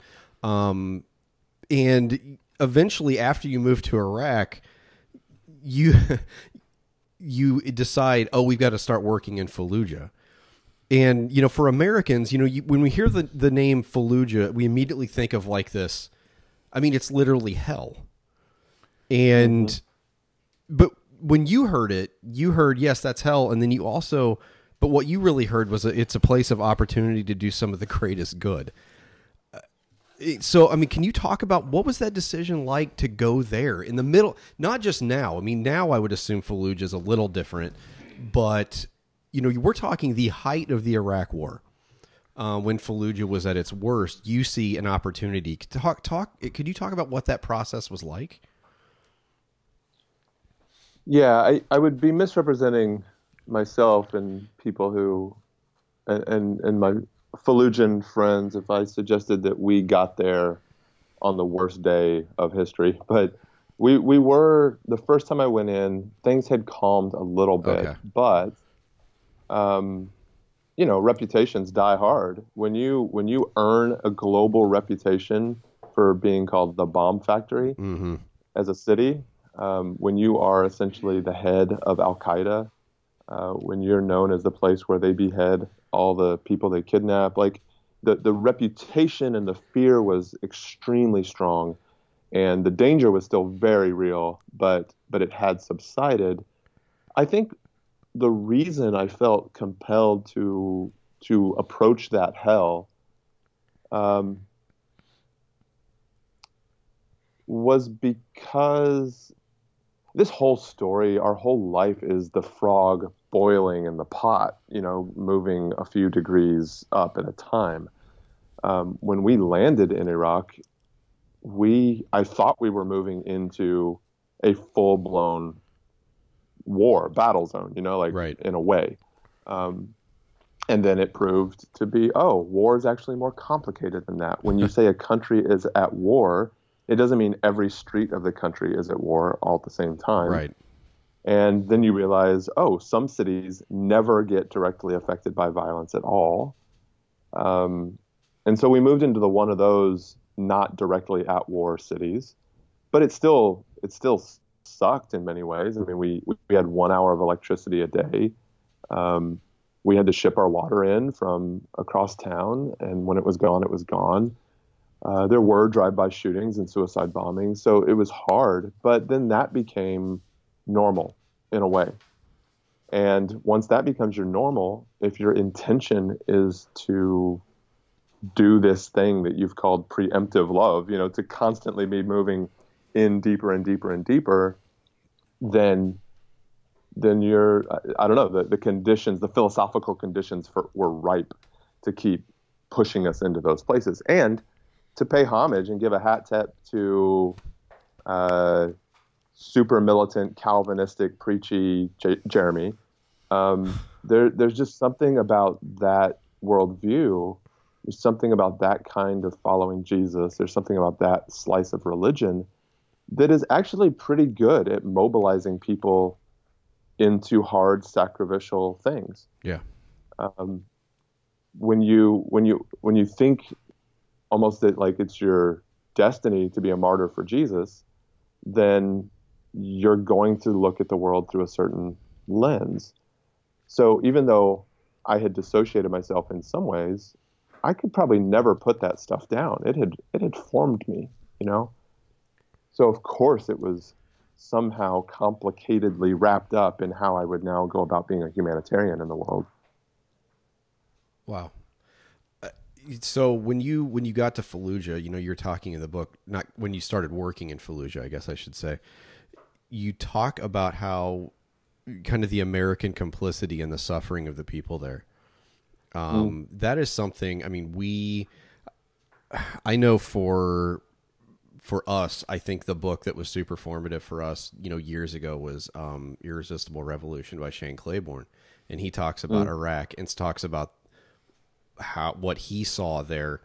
And it mirrored a lot of what you saw, where the Americans are not necessarily always the good guys. That is something we were raised with, as you said you were as well. And we have sort of torn down that American exceptionalism in ourselves. Mm-hmm. And, you talk about, and I think a lot of our audience has as well, but can you talk a little bit about, you lived that firsthand, seeing, I guess, a narrative you were raised with dissolve before your eyes in Fallujah, when you're seeing children that have, the rates of birth defects because of American weapons and all that stuff. Like, could you talk about what that was like, watching that worldview sort of dissolve, and then kind of what that meant for your relationship with your supporters back home? Yeah. So when we made the pivot from that version of missionary life that we were living out, left that behind, decided we didn't want to convert Muslims anymore. We wanted a world with Muslims. We embraced Islam and Muslims as having a right to be and exist, and desiring that they be well and in our lives fully, and then launched into Fallujah. We were able, I guess maybe even to my surprise in some ways, we were able to bring a lot of that base with us, those people who had been with us from the beginning. So a lot of the book is about what it's like when people change at different trajectories. Yeah. And what it's like when,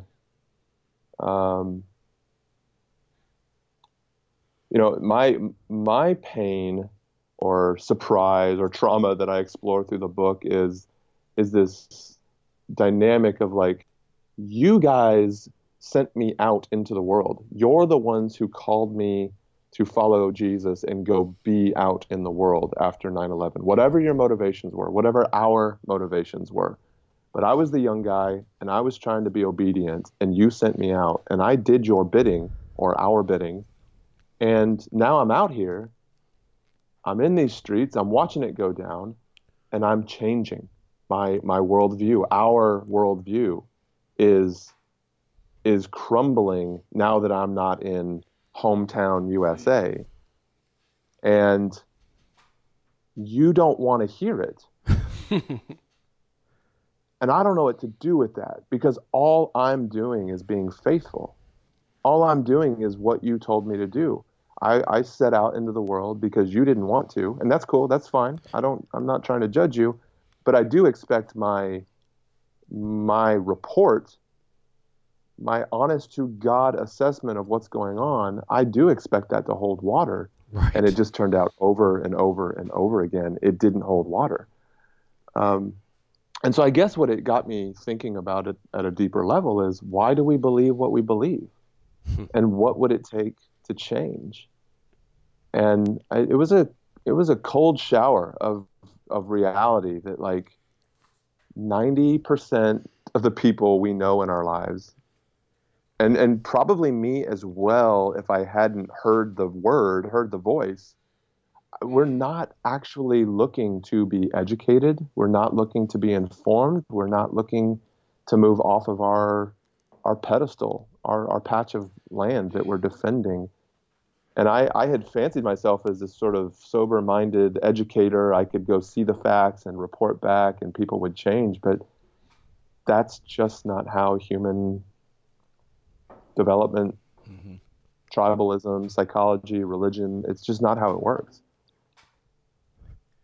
So you say a number of times in the book that it matters what we call people, and I think that's especially now, especially in America, given the current political climate and the immigration crisis and kids in cages, that whole thing's really convicting for me, because it's not just about what Republicans call, Mexican immigrants or whoever. It matters what progressive people call conservatives, and it basically matters what you call people you disagree with.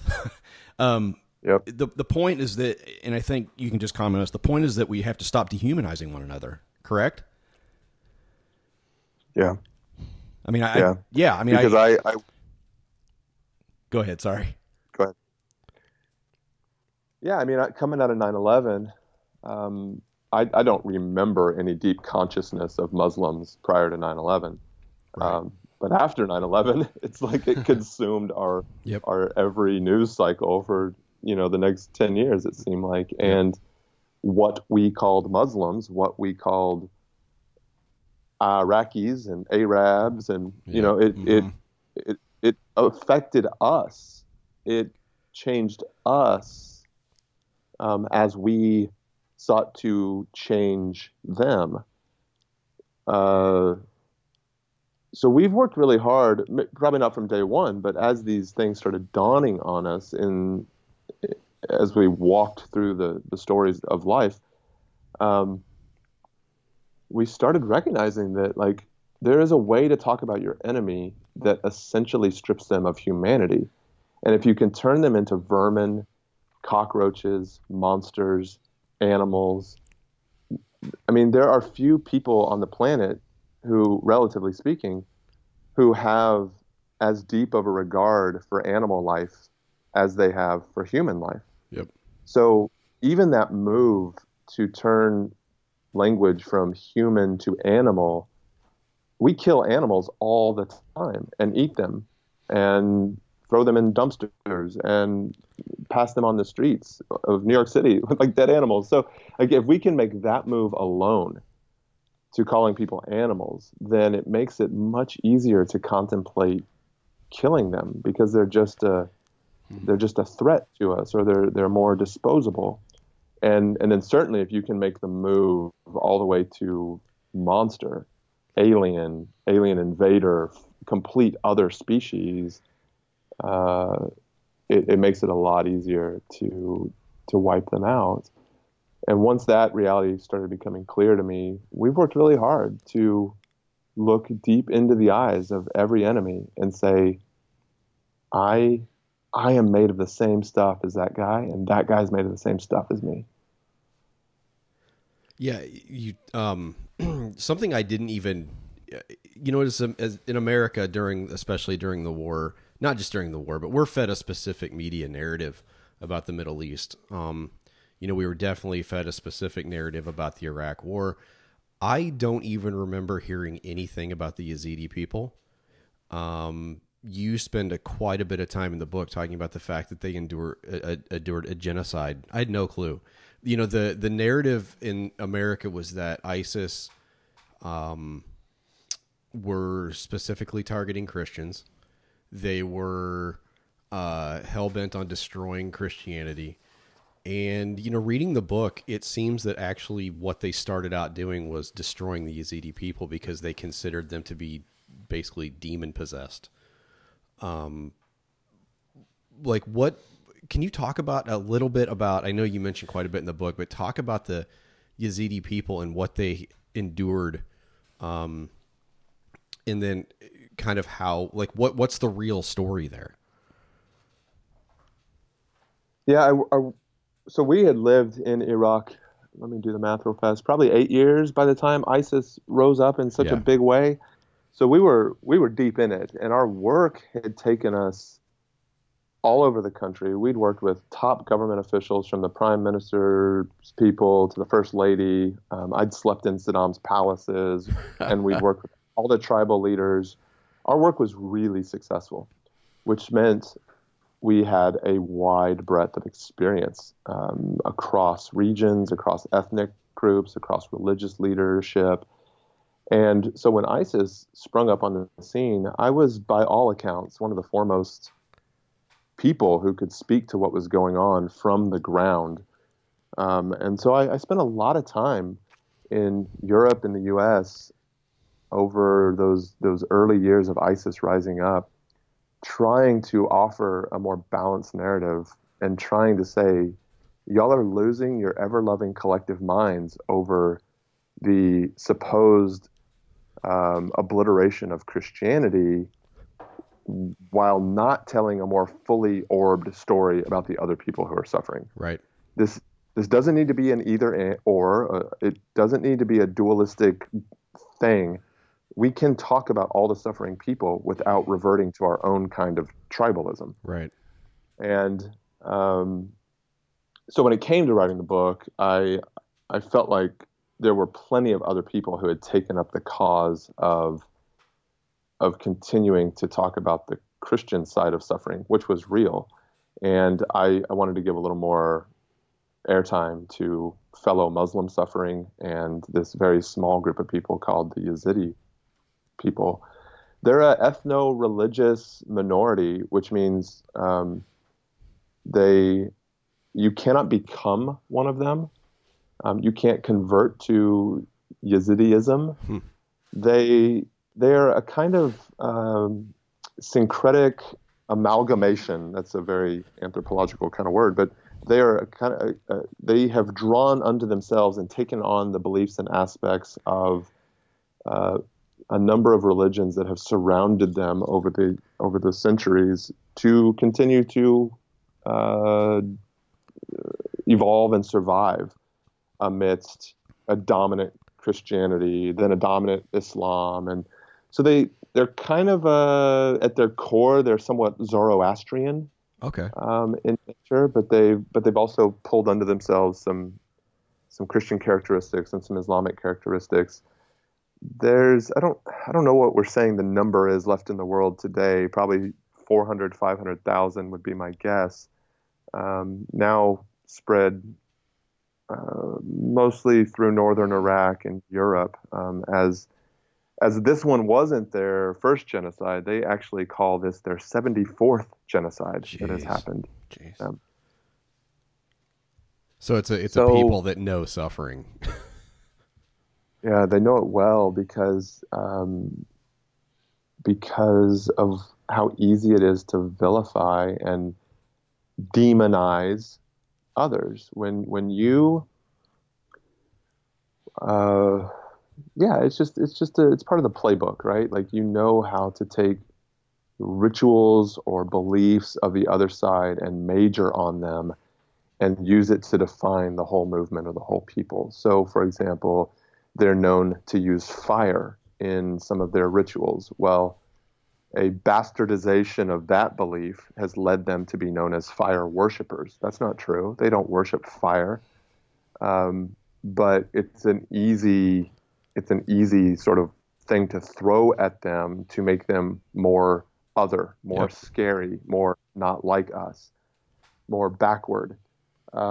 There's some dynamics of their beliefs that are different enough from Christianity and Islam that they've been called devil worshipers. They don't worship the devil. They just they just have the way they deal with the problem of evil in the world that we're all asking questions about. How could a good God sanction or do bad things, depending on which way you look at it? They have an answer to that or a response to that has a bit of light and shadow inside it. And things like that have led them to be vilified as devil worshipers because the way they're trying to work out the problem of evil in the world is different enough from what the people around them have said. They're beautiful, beautiful, wonderful people, as many minority groups are. When you are down and out and you don't have power and you've lived your whole life figuring out how to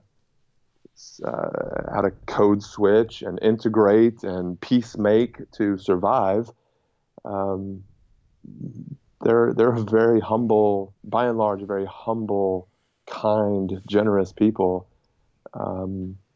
who don't preach violence, for whom violence is not at the core of their religion. And it has made them very vulnerable over the years, especially to other groups that do have more militant theology and militant histories.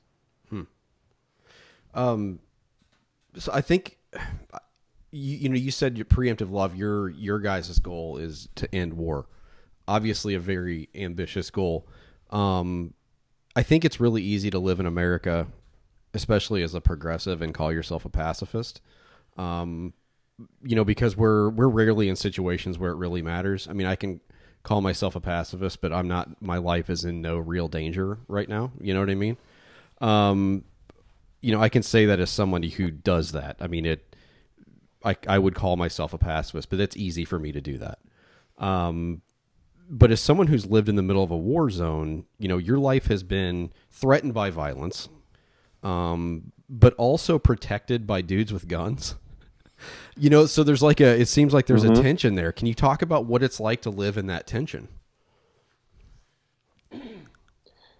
Yeah, I think in the early days of our life in Iraq, when I was just waking up to some of these realities,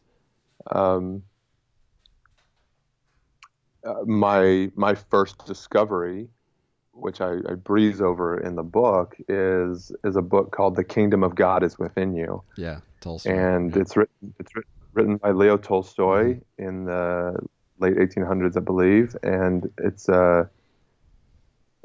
his treatise on pacifism, and it goes on to massively inspire and help give rise to Gandhi and Martin Luther King Jr. and others. And he's drawing from a deep tradition himself. And my discovery of pacifism was, as I described earlier, it was a move from the right to the left. Right. And kind of went in whole hog and got very critical of the guy I used to be. But then I started waking up to the fact that, wait, maybe I'm still alive today. Maybe I am living in one of the relatively safer regions of Iraq because of guys with guns, because of some form of mutually assured destruction, because of whatever, deterrence policies and armament. And I backed off. I had to back off that personally, because, well, when I really started having to own up to the complexities of it was when ISIS was coming for us. When ISIS was barreling down the street, I don't know if any of us remember caravans of stolen trucks from the military, guys clad in black headscarves and, jump suits and they're waving AKs in the air and they're driving tanks down the street and they're just obliterating town after town after town. And we're next. I mean, they're like 35 minutes away, 45 minutes away from our town, and they're coming for us. And there has nothing that has stopped them as they've made their march. One of my good friends is kidnapped and killed by them just in days before. And I mean, they are on their way. And then the U.S. steps in and starts hitting their convoys from the air with these airstrikes, and they stop. The U.S. wins. The airstrikes win, and our town survives, and our region survives, which means probably tens of thousands of people are not slaughtered. And the economic devastation is not as bad as it would be. And, an economic hub of the country is able to survive so that we can all rebuild and try to rise together. And there's this safe haven that allows aid workers and humanitarians to stay put. Even though it's still scary, some of us stay put and we start working to rebuild. Man, when it saves your life, yeah, and it saves your neighbors' lives, some of the simplicity of ivory tower pacifism gets a lot harder to uphold and defend. So where I've landed is, now I think we have probably painted ourselves into a corner where we have created the conditions for a lot of violence, and we've probably painted ourselves into a corner where we might not have given ourselves any way out except more violence. Right. But if we dare engage in the violence that will plant the seeds of the next war, we should at least do so with humility. We should at least not vilify our enemies. We should at least recognize their humility, their humanity. We should not stand over their dead bodies and gloat.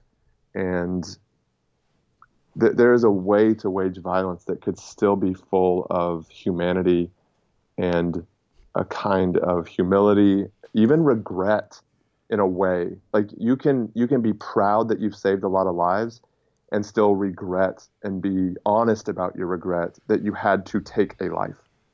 And I think what I know from my engagement with my engagement, and I'll even say my embeddedness with the military, my partnership with the military, what I know from my friends in the military, both at the special ops level and the kind of front lines door kicker level, is that we don't do a very good job of allowing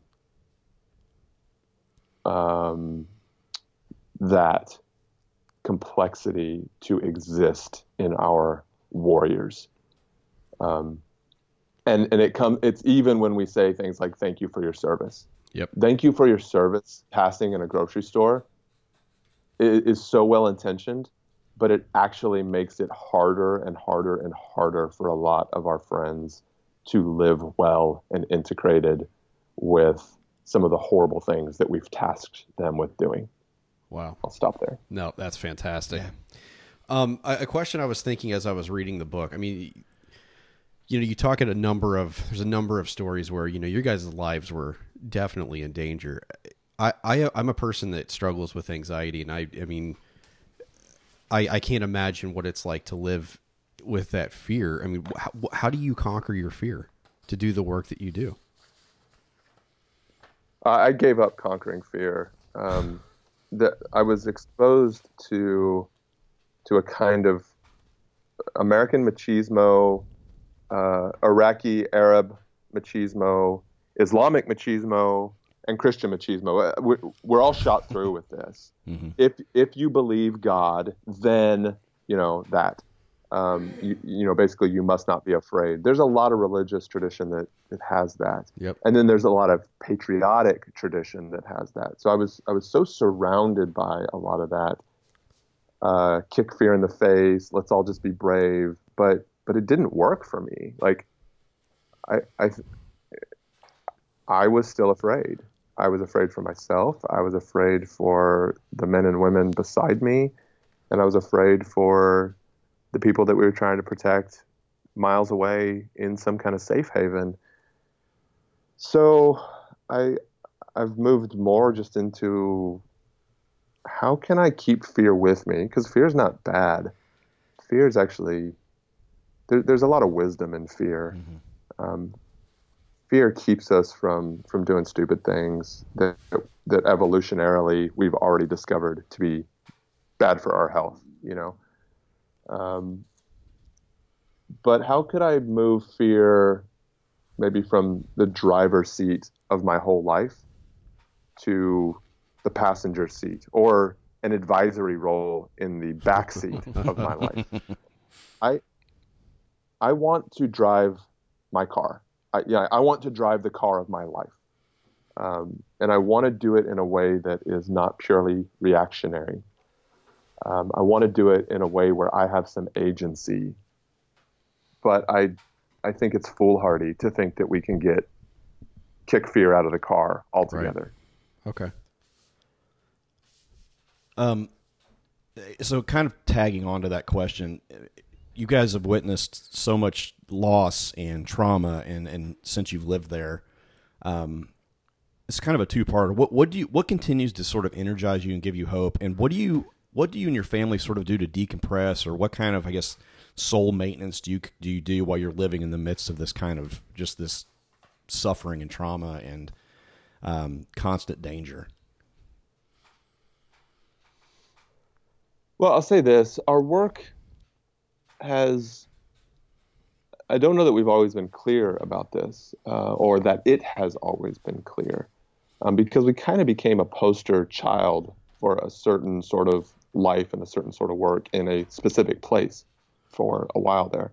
But our work has always been meant to be universal in the sense that we never really saw ourselves as just being the Iraq people or the Syria people or the Muslim people, you know, or working just in the Middle East. Like, for a really long time, we have understood that this is about the violence in our own hearts, and therefore this way of preemptive love, or this our collective need to look at the fear and the pain of the world, the complexity of the world, and learn how to love anyway. This is common to all of us on the streets of the U.S., across Europe, across Northern Africa, the Middle East, wherever we live. We all need this. So we've been trying to see our work through that lens and trying to invite people to wage peace on the front lines where you live for a minute. But, you know, while we were so deep in the streets of Aleppo, Syria, and Mosul, Iraq, it became pretty easy to just keep thinking of us, for people to keep relegating us or confining us to that space. So I'd say one of the ways that we find energy is through the endless possibilities of growth that exist when we get to have conversations with people who aren't on the streets of Mosul, who aren't on the streets of Aleppo, who aren't still under a kind of besiegement and bombardment in northwestern Syria. When we can have an interesting conversation because of the life we've lived so far, and then say, yeah, but look at what's going on in Mexico, or let's talk about Venezuela, or what can we do in North Korea, to pivot the conversation in many ways and say, look, it worked for us there. It worked for us in Fallujah. And I'm promising you it works for you in Indiana. That's full of like so much life to watch people work on their own fear, work on their own anxiety, work on what they call people. And I said to end war because that's kind of the pithiest way to say it. But in our team meetings and stuff, when you back up one level from that, we are working to build the largest, most diverse community of peacemakers on the planet. So that's the work. The work is helping our friends on the Korean Peninsula get connected to our friends in Texas, get connected to our friends in Fallujah, and all of us realizing that we're in this together. And we've lived a life that gives us some credibility to say some of that. But we don't see our work as relegated to any of those one places where we've lived and been shot at, you know? Yeah. I mean, I think I will say for my part, I could not put the book down. And it wasn't just the stories. I was talking to these guys the other night, and I read about a third of the book one day, and then I read 2/3 over the next couple of days and finished it. Couldn't put it down, and I could not get to sleep one night. Not just because of the stories and the although that was part of it, just the thinking about the unimaginable suffering that so many people have gone through that you're in your orbit. But it really made me think about myself and how I relate to my community, because we live in a very super Trumpy town in the middle of Indiana. I mean, we're not that. We're definitely not conservative. I struggle sometimes to really want to be in my community, and I will say it. I'm not sure I'm going to be I'm not sure I'm the same person after reading the book that I was before. Yep. So I think, just so you know, I think that really comes across in the book. Wow, I'm literally crying. Oh, sorry. It is, but yeah, I will. I mean, that's everything to me. That's why I wrote the book. I mean, of course, I want to see more support keep flowing to Iraq and Syria and Libya and Iran and Yemen. But what I've been trying to say for years now with greater fervency is how we talk about people in Indiana. Yeah. There's a direct line between that and the bomb that drops in my backyard in Iraq. Man. We are connected. The way we talk, the way we vote, that is the meaning of globalism. And it's the next order of human development. Yep. When we realize that our tribe, the ground that we stand on, has always been much, much wider than any of us ever imagined. We are all standing on the same ground, sleeping under the same sky, and we belong to each other in ways that we have only yet begun to explore. So to hear you say that you might be different, to hear you say that you got it. I had to focus the story on one thing. Right. Yep. I had to make it about Iraq, or it would have just been an ambling mess. But because I do have a global vision for how this has all played out, but I had to choose to focus it in, and to hear you say that the specificity worked and you picked up what I was putting down where you live without me ever talking about white supremacy in the U.S. and without me ever talking about our black friends being gunned down in the streets. And that is everything to me. That's why I wrote the book. That's awesome, man. I was reading the book. I was I've wondered, because the reality is in America, Iraq and Syria, they've completely left our consciousness at this point, by and large. I mean, they don't dominate the news much like they used to. What are those places like today? I mean, what's the progress? Is there progress? I mean, what's the sentiment of the people towards America today? I was just really curious about that reading the book. Yeah, it depends on where you are. The conditions that we've set globally and the conditions that we set, I mean, this played out a little bit under Obama and a little bit under Trump, but it definitely accelerated under Trump.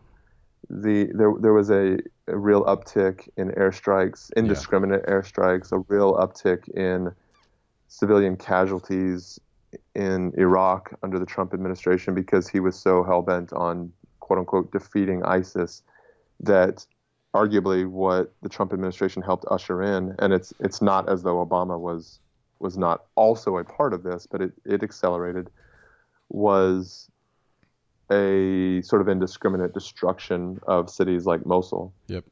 So it's hard to rebuild right now. I mean, it's just one step at a time, one house at a time, and so it's happening. It's rebuilding, and people they're not living in some day-to-day constant beratement of the United States or anything like that. And it's worth saying, I would be remiss if I didn't say there are some people who absolutely love Trump and believe that he was the savior that helped finally obliterate ISIS. There are all kinds of people, across Iraq and Syria, just like there are sure. across the United States. So I think the easiest thing to say is Iraq and Syria are rebuilding. There are parts of Iraq and Syria that are still under attack.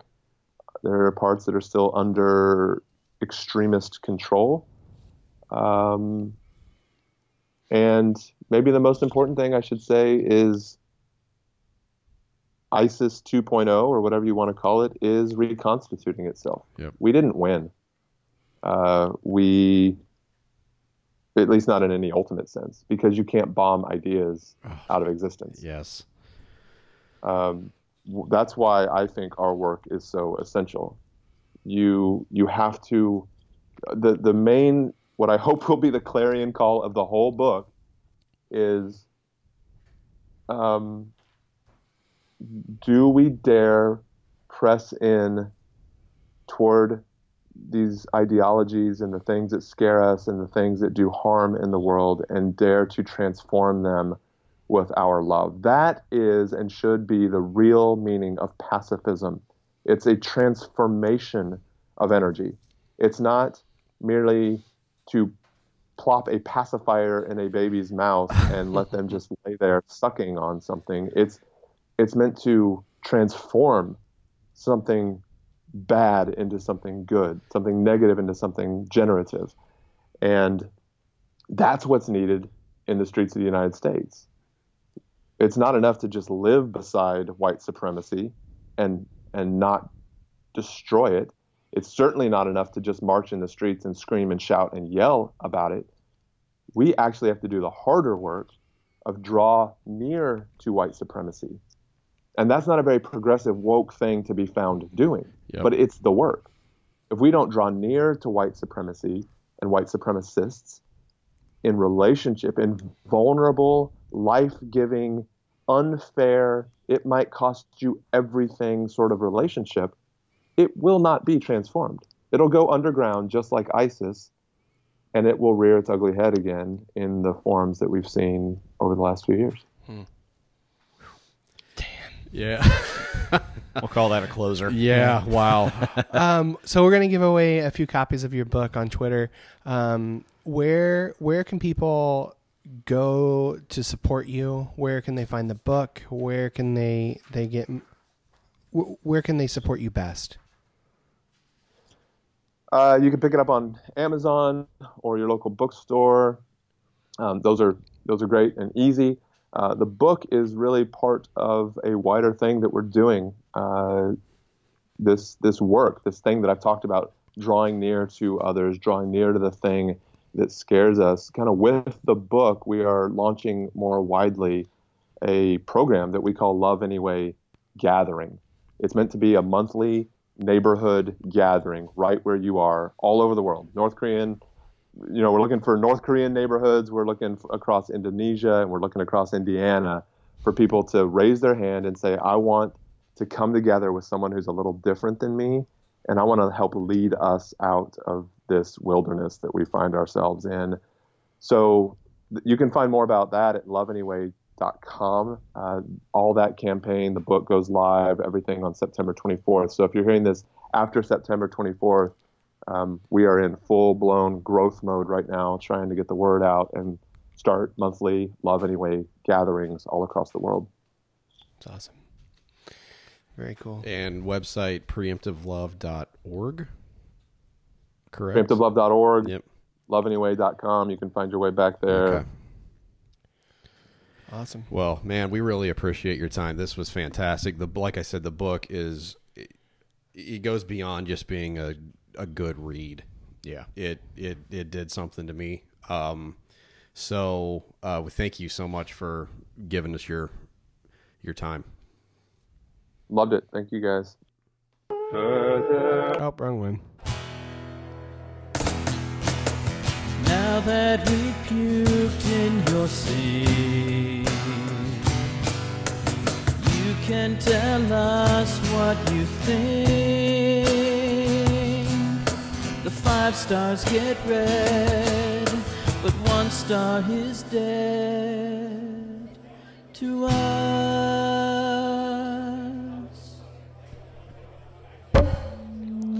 Snoke is Palpatine.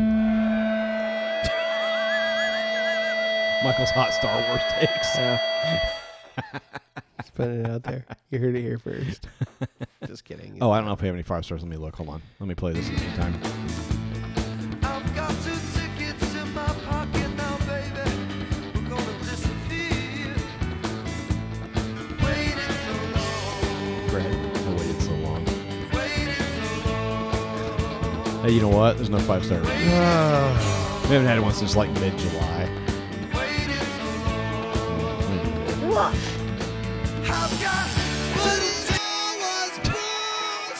All right. Michael. Yeah. Brad. What? Feedback? I don't know if we have any. Let me look. You couldn't be doing that while he was doing that?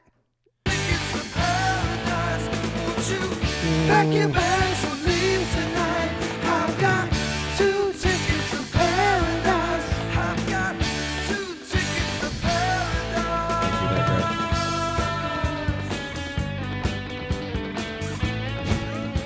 Well, Eddie Money plays I'm just waiting. I'm just waiting for you to be. Oh, you do have feedback? I don't. There's like 2. Okay, fine.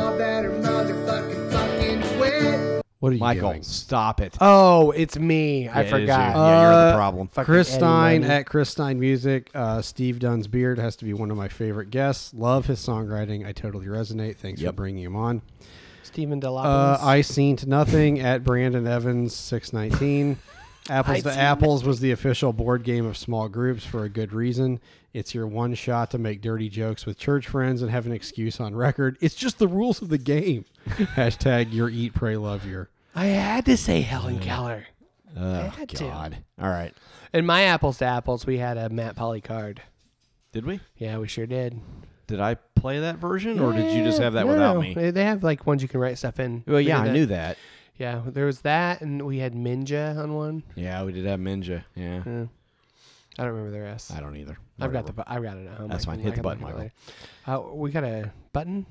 What? Yeah. Feedback? Oh. Or not feedback, hashtags. Okay. Who are you texting? Well, we paid close Nobody. attention and we wrote them all down. Now it's He's time meditating. to decide our Hashtag Jesus Jobs. Excuse me, Jesus Jabs. Wait. That's from the interview Saturday. Yeah. Hashtag something you can actually swallow.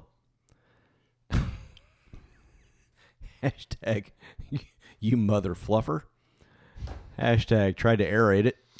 Oh, you mother fluffers fluffing with my shit. Will you stop texting? No. God. Really glad you're engaged. I don't care. What are we doing? None of this matters. What? Cause it all was bullshit. Hashtag like Superman when he gave up. Hashtag it's like a multivitamin. I don't remember what that was from, but it was Something pretty. about jizzing or No, wasn't that. Hashtag jerking oh, off. your beer. That was it. Oh, 3 yeah. beers a day. Hashtag jerking off into an acoustic guitar. What? That's something he Where said. were you at? What? Probably texting somebody. Hashtag Elvis Cash.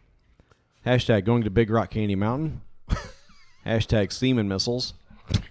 Well, no. He's like Neo in the Matrix dodging semen bullets. It's semen time instead of bullet time. Hashtag Indiana Bones in the Temple of Poon. That's the porn version. That has to exist. It definitely has Probably. to exist. Somebody bought. Hey, Michael, why don't the- you Google that? Somebody bought the Matrix camera setup, the rig, and made a porn into it. And then hashtag huge Bang Bros guy. But they were bending over the other way.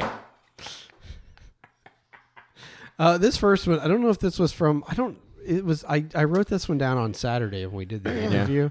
Hashtag the Apostle Paul is dead to me.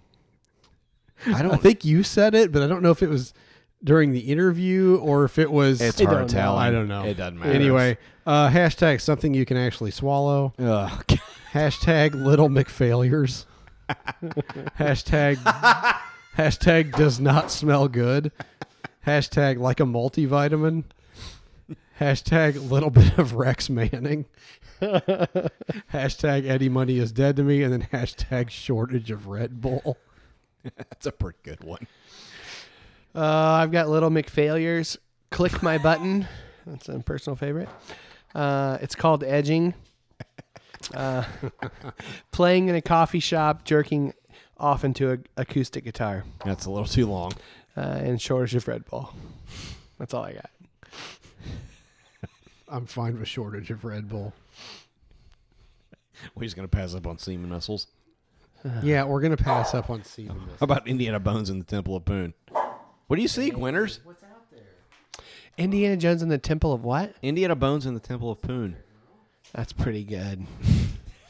It's pretty. No, we're not doing Indiana do Bones in the Temple of Poon. What about just Temple of Poon? No, we're not doing Temple of Poon. How about like Superman when he gave up? Like fuck everything, Superman. What if we didn't do a hashtag? What was the one? What was the one you two both had? Little McFailures. I'm pretty okay with that, All right. actually. All right. Little But McFailures. how you gonna spell it? Little McPhailures. Okay. Little McFailures. We're talking about the Siemens in the sock that Yes. Brian McPhail gave Matt Yes, as a thank gift. you, Michael. As a reminder. of his undying love. McPhailures. Does he have an A in his name? No, Is I it think Mac it's just. Failures? I don't think it's, It's just Mac. I Mick. think No, it's it's MC. Yeah. Yeah. All right, there we go. Little McFailures. No, he does have an MAC. Does It's he? Mac failure. Okay, Mac failures. Oh, for All right. God's sake. Yeah, we totally screwed that up. It matters for everybody that doesn't like tweet us. Yeah, Yeah, like it matters. You get spell it however the fuck you want. All two of you that are going to actually send in tweets, nobody cares. Spell it however you want to spell it. We're gonna revamp this podcast. It's gonna be all dick jokes. Right, because it isn't at this point. All right, head on over to Twitter. You gonna play the music? Oh, or you yeah. gonna like do that thing so you can get a free fucking buck. Yeah, you want this book. I'm not lying. You really want this book. All right. If you listen to this episode, God damn He did it. I did it. It was a natural episode appearance. Wow. This episode in its entirety. Hit us up on social media with the hashtag Little Mac Failures. Yeah. Mac Pal's brother, who was not as successful. It lives on the West Coast. We're on Twitter at Pastors Podcast. That's all I named it. He also sings falsetto. Nope. Still not on Twitter. Facebook.com/Pastors Podcast. I'm barely on Twitter. At MJ Basinger. Somebody told me they followed me on Twitter. They're like, cool. Instagram and Glorious Bastards. See you never. Support this podcast comes from listeners like you. Jizzmuzzle.com. You want the conversation we had after? Yeah, the conversation we did have afterwards. I think it's worthworhole. Yeah. Because there was some stuff we had to process too. Yeah. It was hot content. It's that kind of interview. Like it's really good. So Yeah, get it. Get it. Yeah. Get it. stop it. Get it. Stop. Patreon.com/get it. No, it's not Patreon. I feel like we've dropped the ball on that one though. Patreon.com/get it. Get it. I am so hot, I'm going to take my clothes off. It is 8:28. Is it? Everybody hates This Brad. podcast. Oh, no. Well, your choice. I thought that's where you were going. that was Sorry. Brad unplugging. Bye.